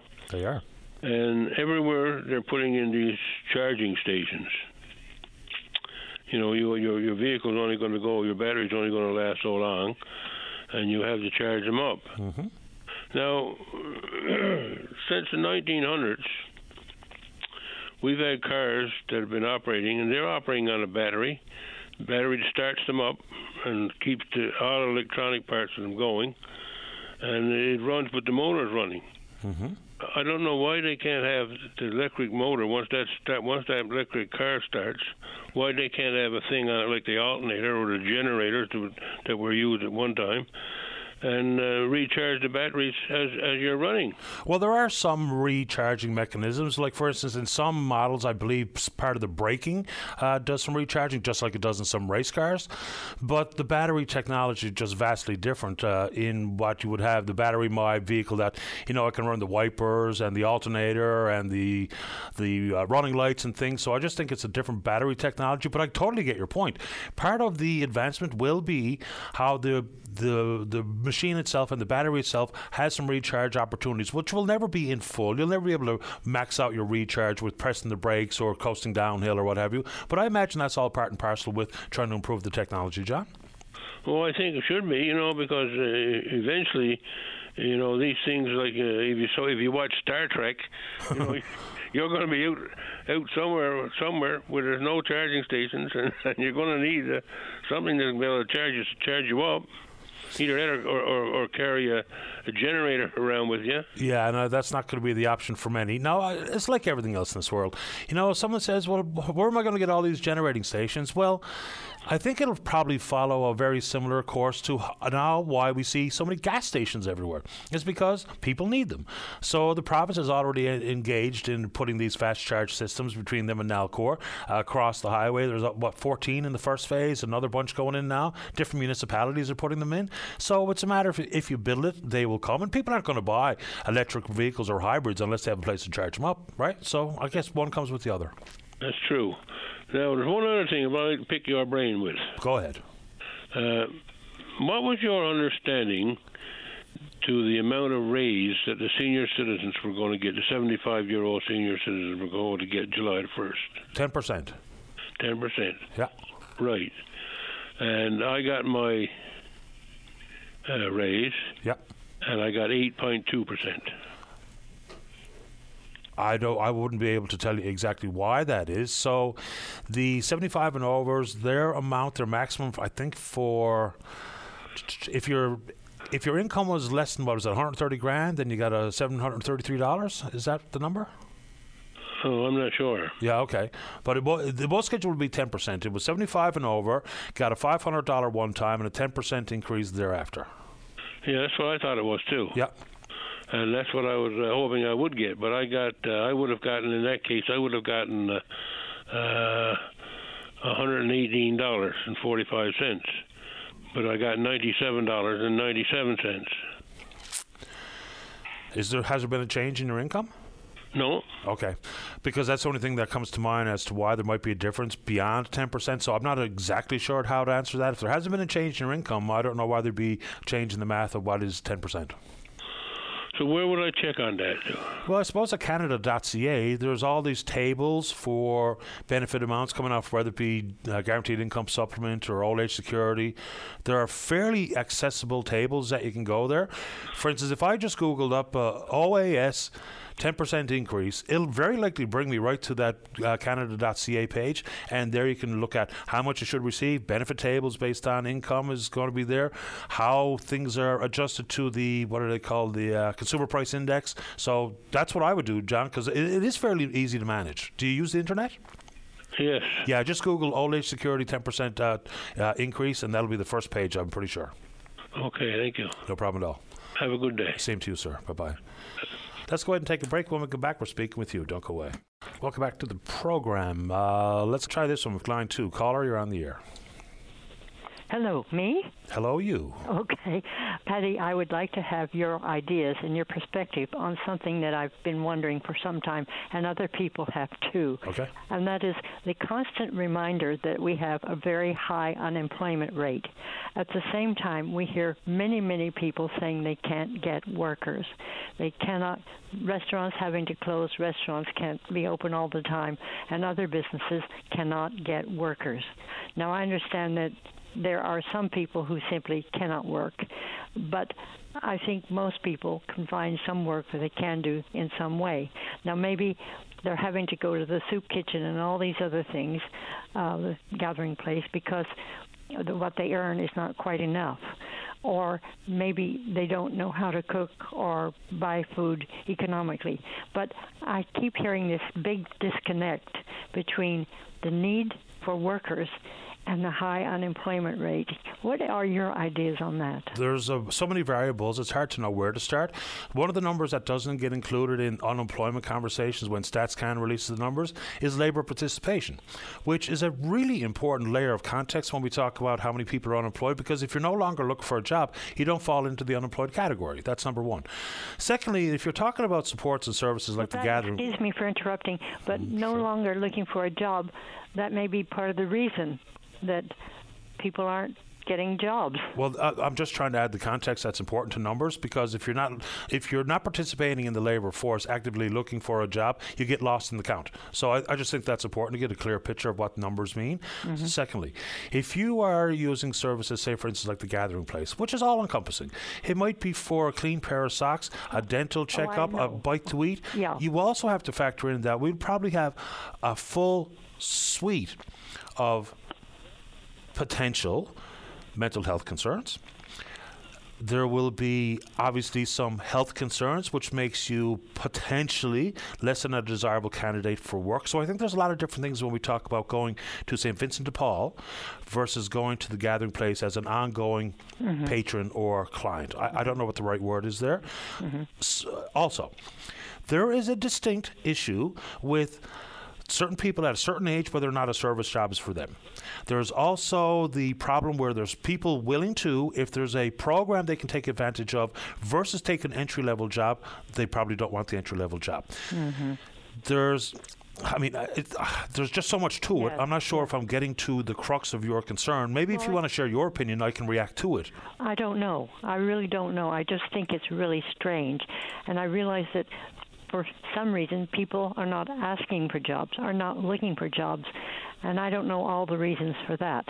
But I know that there are also many people who have learned to work, even though they have some mental issues, that they have had the counseling and whatever necessary to help them, so that there are improvements in all those areas.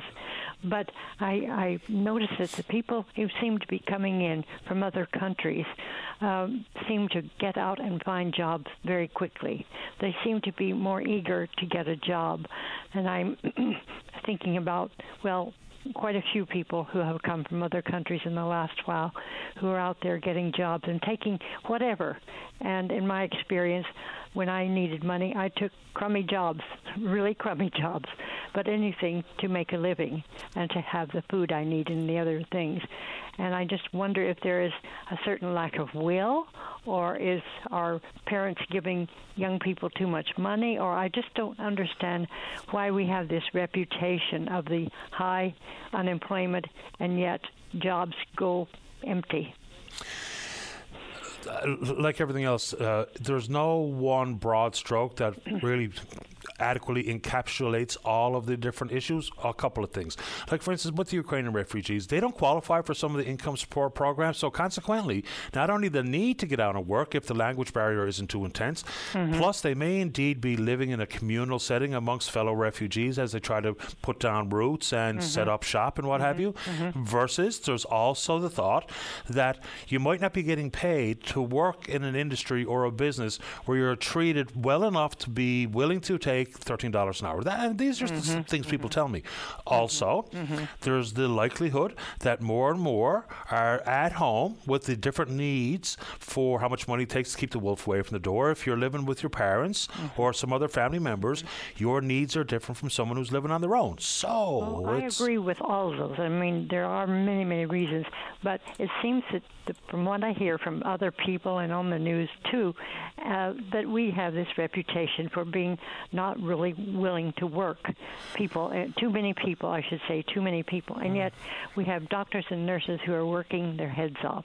We have people working in many different businesses who are just exhausted by working so hard, and yet there seems to be this great lack of people available and willing to work in so many different jobs that the businesses are going under or struggling. You're touching on some of the issues that I try to talk about. Like there's a labor shortage nationwide. Whether people want to believe it or not, there actually is. The numbers are quite clear. Yes. For me, yes. Like even if we're talking about unemployment as it pertains to what people call entry-level jobs, if I had my druthers, if I had any say in the matter, which I do not, I would have so much more of a keen focus on what happens in the K-12 system, even tracking people who are chronically absent from school. Says some 10% of the students. Inside of that number, those who are chronically absent, 75% of them never get through high school. The need and the global competitiveness for jobs, the post-secondary or additional job training, that's where I would put the vast majority of my energy. If you're 45 years old now, it's hard to turn back time. It's hard to turn back the clock. It's hard to get training that will mean for long-term, meaningful, gainful employment. Me, I'm starting in K-12, preparing people to get a job. You're not allowed to quit school at 16. We're going to help you find careers that work for you, and we're going to track how and why and where you are, why you weren't in school, and what we can do about it. Those types of things. And you wouldn't get out of Archie's Penitentiary without your GED if I was the warden either. I think that sounds very sensible. Is none of that happening now? Some of it is, but not enough. Nowhere near enough. We have a literacy rate problem. I mean, look no further than that. We have an adult literacy problem. That speaks volumes to me. When you talk about the ability to find a job, the attractiveness that you present as a candidate, some of those are compromised when we have the percentage that we do that are, by definition, not literate. That's where the focus, where I like to pay more attention than maybe some of the public conversation includes, is inside K-12, chronically absent. What happens in high school? Not allowed to quit at 16. Some things that we have you as a captive audience. Doing more to put you on a good track, and then job training, which might not include having to go to a post-secondary school and look for a particular vocation. But if you have trouble reading and writing, you're going to have trouble working, unless you find yourself in an industry where that's not the be-all and end-all, and there's plenty of that out there. But I think your question has 25 minimum answers and 25 areas of concern that we need to understand more about, do more work on. Well, it just seems that we have this poor reputation of being chronically in this situation, and I realize it's across Canada, but I find it really puzzling why this is the case and why none of the things you've discussed have not been addressed through the years. And for my own, I would be willing to take on, as I said, a really crummy job just to have something to do to earn some money and to work my way up. And it seems like that's the attitude of so many young people who come in from other countries. They're willing to take anything just to get on the ladder to step up. But that doesn't seem to be the attitude here for so many younger people. Let me add, the unemployment numbers, when they're offered as a provincial number, if you back out Metro, the opportunities to work inside, of course, the most densely part of the province is extremely different than it is other parts of the province. So when the unemployment rate is, whatever, pick a number, 14% in one part of the southwest coast, some of that is there is not a job where you live. So it's easy enough to say that everyone's looking for workers. That might be more true in Metro versus other parts of the province where jobs just aren't there. Yes, I understand. And they all add up to that big number that we conflate as being reflective of the entire province. You're right about that. But I do also read about people who can't find a job and need a job, and they think up a job in the in the rural areas. They see a need that needs filling, and they just start the job, or they start the business, or they start doing something. And I think about the people who walk all over town with a cart full of bottles and cans they wear themselves out, and it's exhausting what they do to earn some money, take them to the recycling. And I have such respect for those people who go to such lengths to earn some money. Well, thank you for your ideas. I appreciate that. I appreciate your time. Thanks a lot. Thank you. Take care. Bye-bye. It's a fair question, but it's also an extremely complicated question. There's a different set of circumstances if you're talking about someone living on the Northeast Avalon versus potentially other parts of the province. But I do think, for sure, and I've brought this up, I don't even know how many times, but just think about it out loud. If you're chronically absent in school, and that adds up to about 6,600 students across the K-12 system, 75% of those chronically absent never get through high school. It doesn't mean you have zero opportunities in this world if you don't graduate high school, but the possibilities to be forever scrambling and to struggle to find long-term gainful employment is absolutely a much more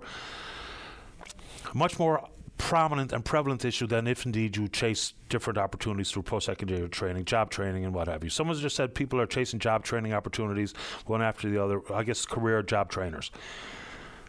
But until we figure out some of those things, then we're going to continue to have a real disparity between haves and have-nots, those with opportunities and those without. There has been a reduction in the numbers of people that rely on social assistance in this province. There's a variety of reasons why. I'm not going to go too far with that one. But unless you have a well-trained, well-educated populace in an ever-shrinking world, you're going to be swimming upstream. So if we're not completely 100% on top of that, we're probably going to struggle more than we necessarily should. You want to pick up on the complexities of that conversation? I'm happy to try it after this. Don't go away. Let's take a break. When we come back, we're speaking with, and the news, we're speaking with John about the process of getting into a personal care home. And then there's a pension issue out with what was once the plant, the plant out in Central. Abitibi, don't go away. Every Saturday is perfect for a night at the cabin. The Cabin Party with Brian O'Connell. Saturday night starting at 7 p.m. on VOCM. Welcome back to the show. Let's try line number 3. John, you're on the air. Good morning, sir, and thank you very much for taking my call. My pleasure. I just wanted to touch base today to discuss my experiences with trying to get my mom into a personal care home, as well as eventually having to come to a point where I had to take over her personal finances because she was struggling in that area. Okay. And I've called your program over the past months, probably even beginning back as far as February, to sometimes vent frustration as well as to get advice as to who to turn to. And I want to say up front that I want to thank your program, your producers especially, and that for even going out of their way to follow up, getting phone numbers for me, etc., and calling me outside of the show. So appreciate that to the people behind the scenes there. So through this process, there are some things that I'd like to, put forward that just need some consideration, I guess. And the first one would be, I'm thinking about a province-wide requirement to pass a basic cognitive test in a doctor's office or with some trained healthcare professional. Once you reach, let's say, the age of 80 years, let's pick just a figure randomly here right now, basically just to see if you still, if there are any concerns with the fact that you're operating a car or how you're doing in terms of managing your affairs. And I say this because right now it seems to me a lot of the onus is on the individual families to try and say, we're seeing problems where you're literally fighting with your parents to say something like, I think you need to go into testing. The parents are resistant to doing that. And it gets to be a family feud when, in fact, if we had a standardized testing, that you just go in and you just have some things just to see if there are any identified concerns. And I would say on that, Patty, that many elderly people, well, certainly all of us, we develop strategies to hide things like our problem areas or things we're not good at. Like, for example, my mom, who is profoundly deaf, tested in an audiology environment as being 70% hearing loss, went into the doctor's office, and basically because she convinced somebody that she can hear you perfectly. So, I think there should be some kind of testing just to see if people can pass a general, simple MMSE kind of cognitive test, and or if there just are any concerns, maybe if just some general questioning around their personal affairs and that, just to see if we need to go further to see if they need help. So just get your opinion on that first. Well, it kind of depends on why we're asking someone to take that specific test. Like you mentioned, driving or versus managing your own finances. Once you've reached the age of 80, you need to have that test in an effort to renew your license. So that's kind of been backed up because there's a public safety issue involved. If you're talking about the ability to manage your own bank account or to whatever daily pieces of business that you need to attend to, that's a different conversation where I don't even know if the government could put anything in place that could oversee that. I mean, for instance, I shouldn't bring my own family into it, but my mother is smarter and tougher than me at the age of 80, and for her to be asked just because of the age on the calendar to take such tests would be unnecessary spend of money and a general insult towards her. And I know many others like her. So how could it be taken, and this is just an honest question, how could it be backed out of the family responsibility to take matters into their own hand? The driver's license one, we've got a process in place because, of course, if you're on the road, then your personal safety and mine is a question that needs to be addressed. But for these other issues, whether it be referrals with Seniors NL and some advice to be offered by organizations like that, how do you put the legislative requirement in? Because we're not talking about them getting any additional government support necessarily. We're talking about how the family will have conversations on these very tricky familial matters in their own home. Absolutely. And in saying this, I'm not suggesting, I'm suggesting some general questioning sometimes in, I'll say, a medical interview or something like that when people are in an elderly thing, just to see if there are any red flags that somebody can just say to family members, that we have some concerns, you might want to consider getting some advice or looking into some things. And they could be as simple as, for example, in my own parents' case, they have absolutely no idea about how much they pay for bills, or just even have an inquiry, do you stay in an apartment? How much does that cost you or something? If people have no basic understanding of their finances, it just might be a trigger that a medical person could contact somebody that's in the family to say, just have an eye out to make sure they're doing okay. That's what I'm thinking about there. I think I get it. I suppose maybe like inside the Seniors Advocate's Office, a resource they may have access to, or Seniors NL, even if it's just some helpful advice with how to start the conversation. Because for many of us, this is not about me personally, but I have friends of mine whose parents are aged. So when they talk about driving their car, when they talk about power of attorney, when they talk about the daily operations and the risk to slip and fall in their own home, once you start that conversation with a proud, independent senior, they might get their back up and the conversation stops before it begins. So maybe there are methods or mechanisms or a piece of advice you can get from people in the know who deal with these issues day in and day out that can really make it more manageable for you or others listening who are thinking it's time to have that conversation with mom or dad or nan or pop or whatever the case may be. So I don't know if I have much more thought on that matter. No, that's exactly the extent I'm thinking about. The second thing that I'd like to raise here is it would be very nice here right now to, I guess, have some people maybe streamline like a website or some kind of information sources to outline processes and timeframes as to what you would need to do if, for example, you're trying to get your elderly parent or grandparent into a home, because there's a lot of players involved with this, as you know, like, doctors, social workers, home care, therapists, everything, like we just mentioned, the DMV, even banks and that. Like, there's a ton of people involved that all require different forms and protocols and so on. And when you're trying to look for all of these, you end up, I wish I had known that like a month ago, I would have started that process. So the communication between a lot of these groups is often poor. And I can tell you that, for example, I had a social worker visit the home, a lovely person, went through some testing with my mom and was recommended that we have further testing at the Miller Center. I contacted the Miller Center, who told me basically, I contacted the very department that I was supposed to go to, who told me, we don't look at this kind of piece anymore. It was a question around some financial, taking over some financial assistance. And they said they don't do that, sent me back to the GP. And I went through the round circle, which took literally over a month to go backwards and go through it all again. And at the end of the month, I got a call from the Miller Center asking basically if a certain date was okay for my appointment for the consult. And I was like, I called you a month ago and I was told that you no longer do this by your own department.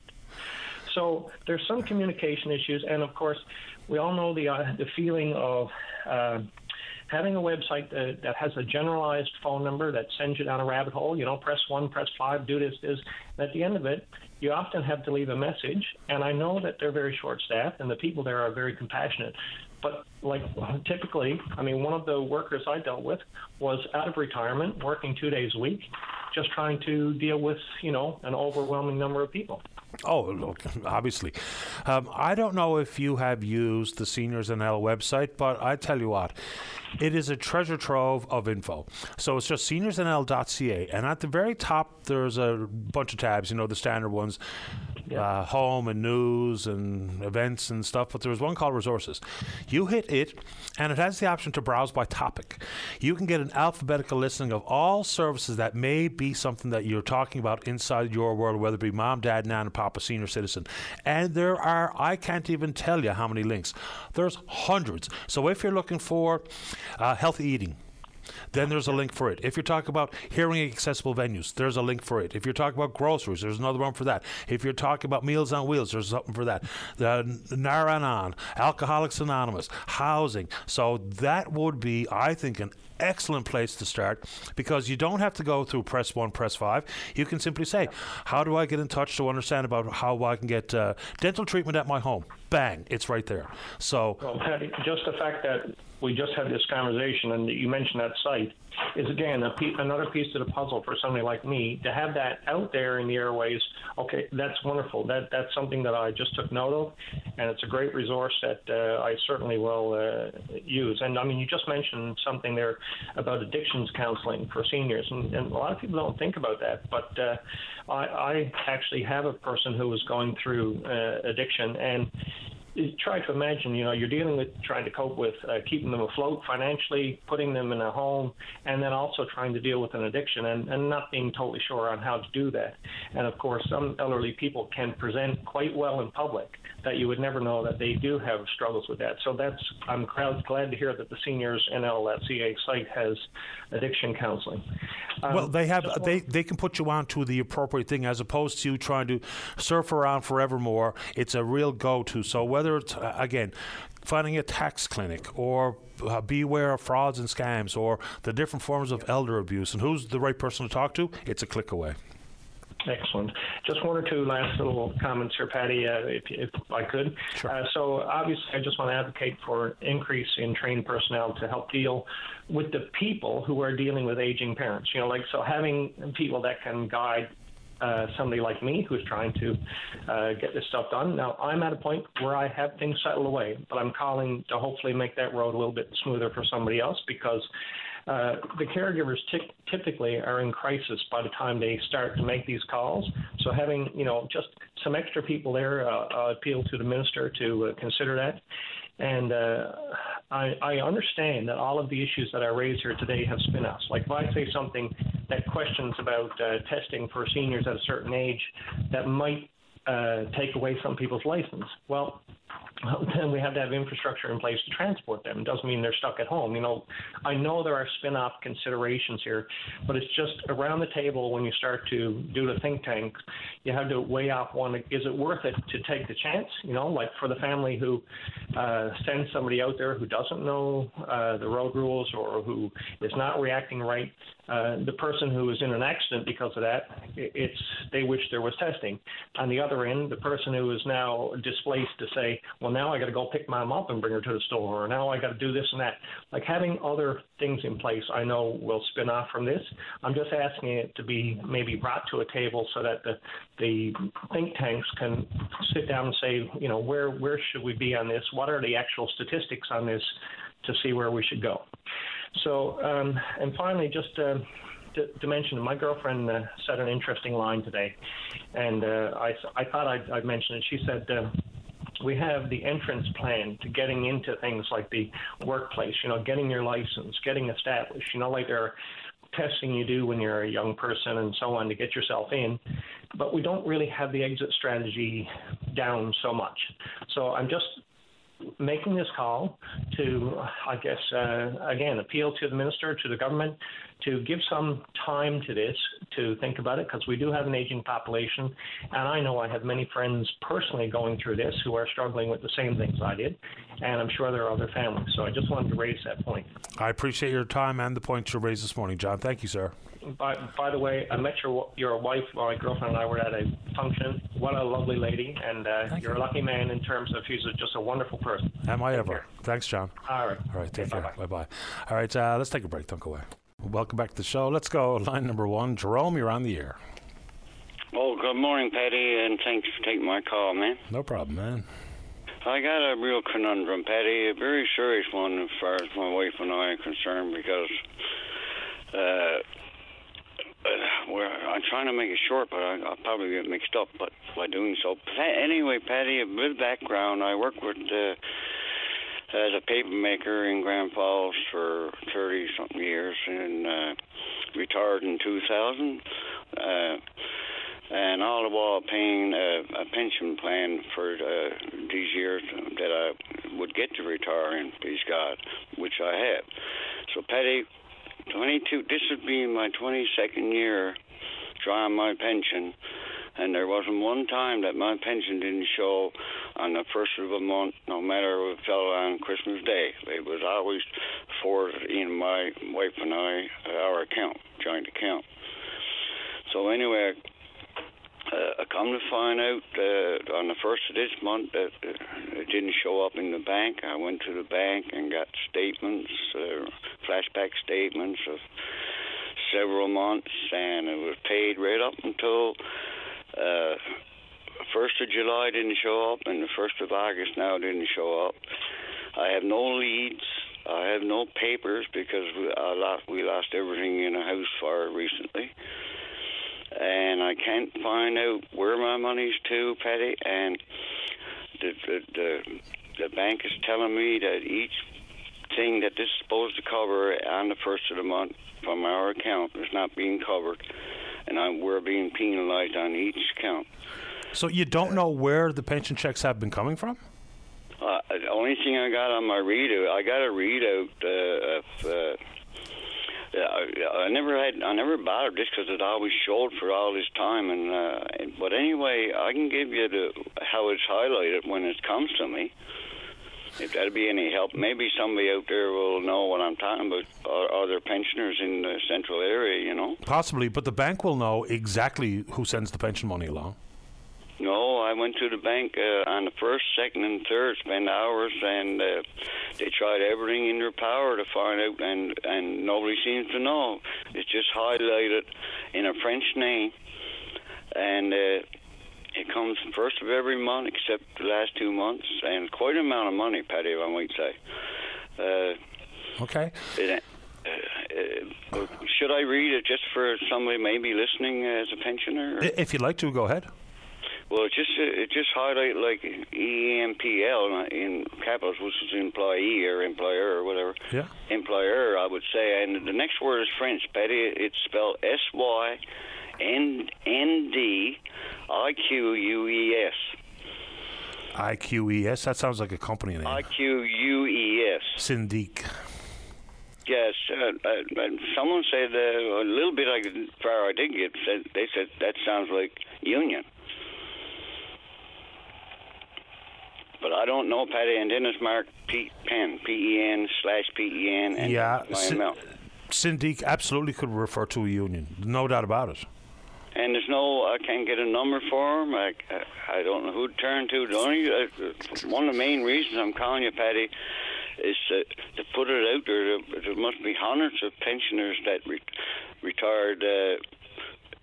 Probably in the same plan. You know what I mean, Patty? I did hear of one particular person, but I can't track him down, that had a problem similar to this, but I wouldn't know. Now, I haven't seen this. He was a fellow worker 20 years ago, Paddy. But I can't seem to find out where our money's to, and we have nothing to cover our payments with, and being penalised besides. I understand. Even our car's up and, in trouble.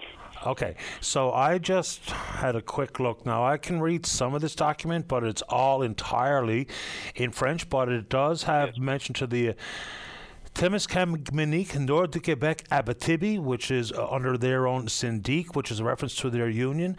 See if I can decipher any of this, which might point me in a helpful direction. Okay, it's COVID stuff. That's not it. It doesn't have a translate on top. Let me see if there's a number. Okay, hold on. There's the translate button. Okay, it's a manufacturing industry federation. Abitibi fell in under it, and I assume this entity played a role in pension money going out the door. I assume, yes. Pardon me? Yes, I assume that, I can't get my... Go ahead, Paddy, I'm sorry. Yeah, no, I'm just trying to get you contact information. Oh, yes, absolutely. Contact. See where that gets me. So head office is in Montreal, but there's a distinct mention of Abitibi in under the work that they're doing. Let me see. Contact you from anywhere in Canada. Try this one. 1-866. Okay, Paddy, just a second. 1866, yes, Paddy. 646. 646, yes, Paddy. 7760. 7760. If that doesn't get you where you want to be, you get back to me, I'll have another look. But I simply, I Googled Abitibi, Syndic, Union, Central, Pension, just all the buzzwords, and the very first thing that popped up was this particular organization, which is the Manufacturing Industry Federation. And it's making, top stories about making sure Glencore, which is another company that they're paying out pension workers, that was an operation in Roy and Noranda. But Abitibi is also part of what they're referring to here. So call them if that's not going to help you out. Get back to me, I'll see what I can find. Paddy, I'm just wondering now, I had a number from somebody that I don't think this may be the one, but anyway, it was, the phone rang and it babbled off some French language that I didn't know. I don't know French. My wife don't know French. And then it just hangs up. Now, I don't know if I'll have the same problem on this number, Paddy, but if I do, can I call you back? Yeah, sure. And you might have to speak with Dave if I'm still on the air or not in the office, but I'm going to imagine as a national organization there'll be the ability to get to speak to someone in English. If you don't, then let me know and I'll see where else I can point you. Thanks, Paddy. You're so wonderful. Thanks so much. Appreciate this. Good luck with it, Jerome. Thank you. You're welcome. Bye-bye. Hopefully that gets him somewhere where he wants to go, because this obviously is an umbrella industry federation in manufacturing, so hopefully he has some luck there. Let's take a break. When we come back, Vic's in the queue to talk about the forest fires. Then there's a possible lockout coming at the Port of St. John's. We'll find out more from Chris Bussey. He's the Regional VP for the Canadian Transportation Employees Union. Don't go away. You're busy, but you'll never be uninformed. Get up to date on the way home. The Drive on your VOCM. Welcome back. Let's go to line number 4. Say good morning to the Regional Vice President for the Canadian Transportation Employees Union. That's Chris Bussey. Good morning, Chris. You're on the air. Good morning, Paddy. How are you? Grand today. How about yourself? I'm not too bad. Paddy, So what's happening? I just wanted to call and talk about what's going on with the round of negotiations at St. John's Port. Currently, we are preparing to file an unfair labor practice against the port for their actions during the round of bargaining. And on a high level, I guess, we've negotiated a collective agreement or a tentative agreement with the port, and the port is holding that tentative agreement hostage to the condition that the union drop 2 grievances. And under the legislation, the union, the collective agreement has to have a clause in it that has a grievance procedure, because you don't have the right to lay down your tools to resolve a dispute. Mm-hmm. And that purpose is so you can go to an arbitrator, and an arbitrator will decide what the language in the collective agreement means. In this case, the employer had been using employees to do standby duty, right, for a period of time. They put they put two of our members on standby. They share it 3 ways between the manager and 2 members for a week at a time. And that's to be available for after hours to answer phone calls. That's based on the general number that they have on their website. And they could be dealing with anything from coordinating an emergency response for a vessel that's coming in, giving a berthing assignment, doing a crane permit, doing a diving permit, any of those things. And to be available to do that work, they get paid standby, 1 hour pay for every 8 hours of standby. But when they're called into work, called to do the work, then they're supposed to get overtime. So what the employer has been doing is they haven't been paying them overtime for answering these calls and coordinating this work. And we filed a grievance based on the refusal. There's hundreds of hours of overtime for one of our members. So we're in bargaining. We have a tentative agreement. We have all issues resolved, but the employer insists that the union remove these grievances. And they've actually gone and sent a memo out to the workers saying that you would have a collective agreement, you would have a 13-point-something% increase, you would have this and you would have this. If your colleague, if one of your co-workers would remove her grievance and not put in for overtime for work that she's done after hours. So we're right now finished conciliation. We're in a countdown to a strike or lockout. We're not going on strike for a grievance procedure that we have the right under legislation to have. So it looks like the employer, in a bid to get rid of the members' rights and the grievance procedure, are going to lock the members out within, it would have been 21 days from the 6th of August. Aren't there legal protections inside labour laws for grievance procedures, with whether it be the amount of time that the employer and or the union has the grievances heard? There is, and this is already sent to PSAC, is our bigger union, and sent to PSAC. It's being assigned to an arbitration board, but the employer is trying to circumvent that process, and that's in our minds, that's an unfair labour practice, and we have a law firm that is drafting up that complaint to the Canadian Industrial Relations Board. But in the interim, we have members that are at work feeling pressure to bully their buddy into dropping a grievance, and concerned that they will be locked out by their employer. And what we want the court to do is let the grievance procedure run its course as it's supposed to, as enshrined in the Canada Labour Code, and sign the tentative agreement that we have negotiated. Let us ratify it, and let the employees enjoy their collective agreement, and treat them with respect in the workplace. Pretty basic requests. I'm a little bit surprised that there's even the opportunity to ask other voting members to ask or encourage their fellow employees to drop a grievance so they can ratify a new collective bargaining agreement. That doesn't really sound like it should be necessarily even available, that tactic. So I'm a little surprised that that's something that can actually happen here. I mean, there's one company, I'll leave the company name out of it, but they operate in Labrador. And there was at one point the headbutting between the employees and the union and the operator was extensive. There was some 300 plus grievances on the table at one moment in time. They went on and had to negotiate a collective bargaining agreement during all that, and the grievances didn't go away. So this is the first I've ever heard of anything like it, to be honest. Yeah, and with the Public Service Alliance of Canada, Patty, we negotiate hundreds of collective agreements, and we know the legislation. We know that grievances are not meant to be dealt with at the bargaining table. You bargain the collective agreement, and the grievances are meant to settle disputes within what you've negotiated, right? And our concern is either the employer is getting bad legal advice, or they're that destined to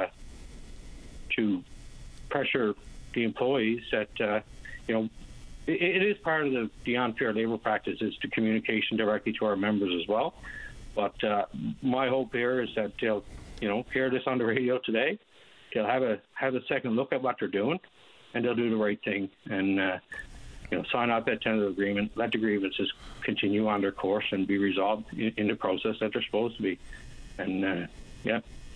Chris, keep us in the loop. I will for sure, Paddy. Thank you for letting us get our message out. I appreciate the time. Good luck. Thank you. You're welcome. Bye-bye. It's Chris Bussey, Regional VP for the Canadian Transportation Employees Union. Before we go to break, it's probably the right place to go. 3, Jim, you're on the air. Yes, Paddy, thank you for taking my call. No problem. I lost a man's gold bracelet on Monday. Can I name the 3 stops that I was into? Fire away. I was into Paradise Bakery. Then I went to Brewery Lane there in Mount Pearl. And then I went to Walmart. So one of those places I must have lost it. By the time I got home, there were the only 3 stops I got out at. And, you know, this was a gift given to me over 25 years ago. And I was wondering if I could put my number on over the radio. Please do. Go ahead, John. Or Jim, my number is 682-2535. And there's a reward offered, and the best I can do, you know. Yeah, no problem. So it's a gold bracelet. Appreciate it. No problem, sir. So gold bracelet lost. You heard it was Walmart, Brewery Lane, and the Paradise Bakery. Yes, sir. 682-2535. If you picked it up, it was a gift that Jim received over 25 years ago. Love to have it back, and a reward is offered. Yes, sir. Thank you very much. Good luck with it, Jim. Okay, thanks again. You're welcome. All right, bye. Okay, bye-bye. So hopefully he's reunited with his bling. All right, let's check the Twitter. We're VOCM Open Line. Follow us there. Email address is openline@vocm.com. When we come back after our final break of the morning, Vic wants to talk about the forest fires. There's some 4 of them that are raging. 2 in particular in Central are still deemed out of control. And then Randy's there wants to talk about CRA. Don't go away. Welcome back. Let's go to line number 2. Vic, you're on the air. Good morning, Paddy, and your listening audience. Good morning to you. Thank you for taking my call. No problem. I'm very concerned about our forest fires in central Newfoundland. Reason being, I understand most of those forests, I think, people will rely on those for, logging, etc. So I'm just wondering now. I'm just wondering what plans or what help can they get from other provinces. I understand that Quebec, I think, has sent a water bomber down, I believe. Now, I'm also aware that it takes a long time. I think it takes 80 years for those forests to recover from forest fires. The other, also, I think 30 years it takes to recover from logging. So it's frightening, actually. I think I understand from my news this morning there that those fires are still out of control, actually. So I'm just wondering what program or what plans they have from, what assistance can they get from other provinces. This is certainly very, very scary. In the world of fire and rejuvenation, I think you used 80 as the number. For a boreal forest, it's more likely in the neighborhood of 30 years for full recovery. And, when we're talking about, and this is a natural phenomenon, whether it be controlled burns and or forest fires, so 30 years for that type of a forest to recover. What the plan is for it, of course, when we're talking about logging, there's a reforestation plan in place as part of their permit to cut down the logs, cut down the trees. So beyond that, I'm not so sure what programs would be in place or what other programs could be utilized, to be honest. I see. I just want, yes, it's very serious because the renewable resource here, that's obviously going up in smoke. It's very, very, very concerning, actually. That's what I was wondering, because it's. I know we have some rain, but it's insufficient to actually. We need about a week's rain, actually. The other point, I heard a gentleman, I think last week talking. I think his name is Tom. I think he might have had a small business. I think he was talking about small business, but I think I wasn't quite sure. I never got to all what he was talking about, but it seems to be small business here in Newfoundland that really, I think, need some sort of help. And I think he was also mentioning something about employees. I don't know if they have trouble in getting employees or not. I was just wondering, maybe somebody could come on your program to actually discuss what is available for a small business, because small business here in Newfoundland, I guess, as most places, certainly is probably the backbone of our economy, And it seems like this gentleman had, I think he was talking about maybe he needed some assistance. I think the other thing I think he probably mentioned was that there was many probably other jobs being taken. Most of the jobs here in Newfoundland are probably probably filled by government jobs, etc., which is really not helping the economy. Well, so certainly real dollars. We need more real dollars. So, of course, certainly our forest, which is burning around there now, is real dollars. But how do we get real dollars back here in Newfoundland? I guess that's what so I think he alluded to that also. I'm not so sure that is exactly how I heard the conversation, but yeah. Anyway, I'll have to maybe even give it a re-listen if I can try to. Yeah, I don't know what square the circle here. But certainly we need. We still haven't seen. At least I haven't. I don't think we still haven't seen a blueprint as to where our money is going and what government is doing with our money, where it's coming from, where it's going, and just are we spending? Are we doing things properly? In the provincial government? Well, there certainly is a way to see those types of numbers. During the budget, the people focus in on the glossy handouts and the summaries and the talking points, and the real devil and the details of the devil is in a book, document called The Estimates. And you absolutely, inside the Auditor General, there's a clear breakdown of where government revenue comes from, whether it be from taxes or royalties or fees or permits or stuff. Yeah. Okay. So, I mean, those numbers are certainly available. Okay. Thank you very much. I shall look it up. Okay, Vic, appreciate the time. Thank you. Have a nice day. You too. Bye-bye. Let's go to line number 1. Randy, you're on the air. Good morning, Patty. Morning to you. Patty. Yeah. Randy Moulton here, calling again from the beautiful Littlens Cove down here on the beautiful Bjorn Peninsula. Patty. Yeah. I'm still getting the federal runaround from the Canada Revenue Agency, the CRA. Uh-huh. Patty, I think it's time to bring in the IRS to straighten out the CRA, LOL. The IRS is a complete mess. And the CRA is a bigger mess. Yeah, I mean, if we think we have tax problems and tax code problems, man, one of my pals has been living in the United States for some 25 years. To hear him describe the tax code and trying to decipher it and to apply his own income is just maddening. CRA's got tons of problems, don't get me wrong. And that's Patty Daly, SMITH. But the IRS apparently is a massive disaster. Well, what's the runaround about? What are you dealing with? Just get the CRA to straighten themselves out. Okay, what's the issue? Well, yesterday I called 1-800-959-8281 for about at least 100 times since February. And yesterday, upon my first phone call, they passed me on to 3 different people. And the last person was, lo and behold, was identity verification again. Yeah, okay. And they put me on hold and had to listen to that mournful music and heard Buddy, what's his name, say, sorry, but all our agents are busy. Right. And after waiting for Dog's agents before on many, many, many phone calls since February, graciously hung up the phone. LOL.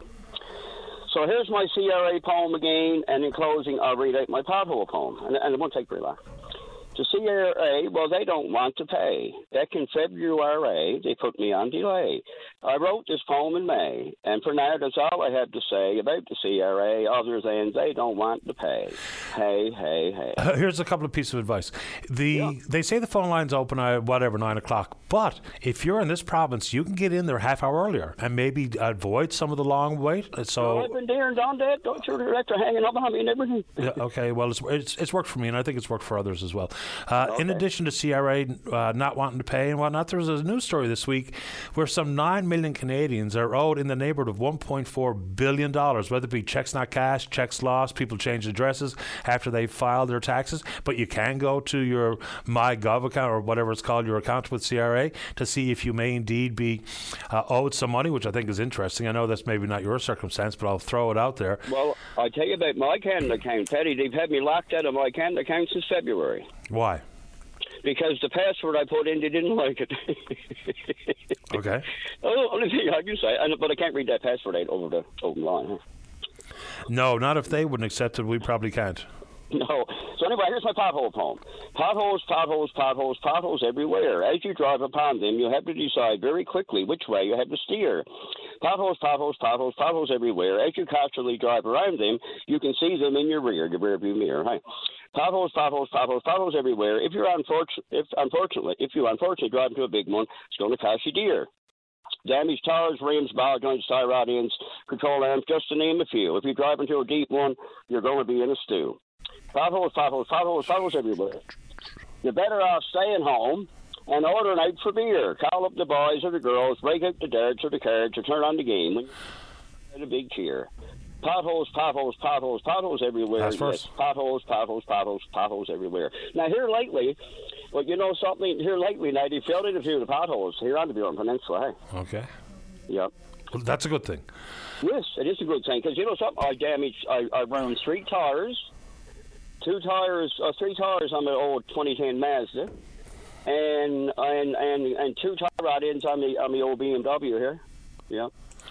Well, now I'm also going to send them in an invoice now, the government. Hey. Good luck with that. Let me know how it goes. Appreciate the time, Randy. Take care. Yeah, you too. Have a good one. You too. All the best. Yeah, bye bye. Bye bye. You want me to sneak one on here, Dave? All right. Line number 2, Margot. You're on the air.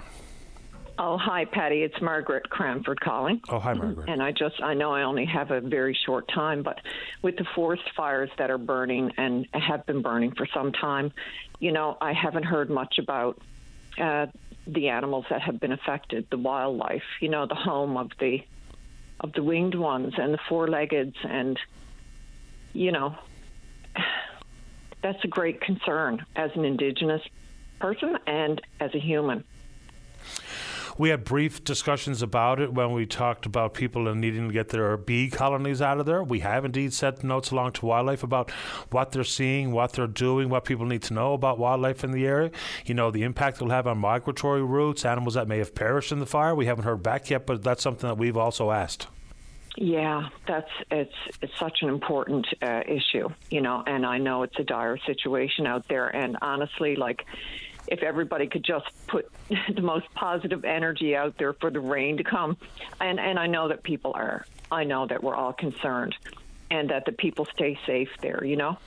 Absolutely. Yeah. I think that's number one. And we can always factor in different moving parts like humans and buildings and homes and cabins and, yes, wildlife. And that's a question we've asked, and we're hoping to get some information.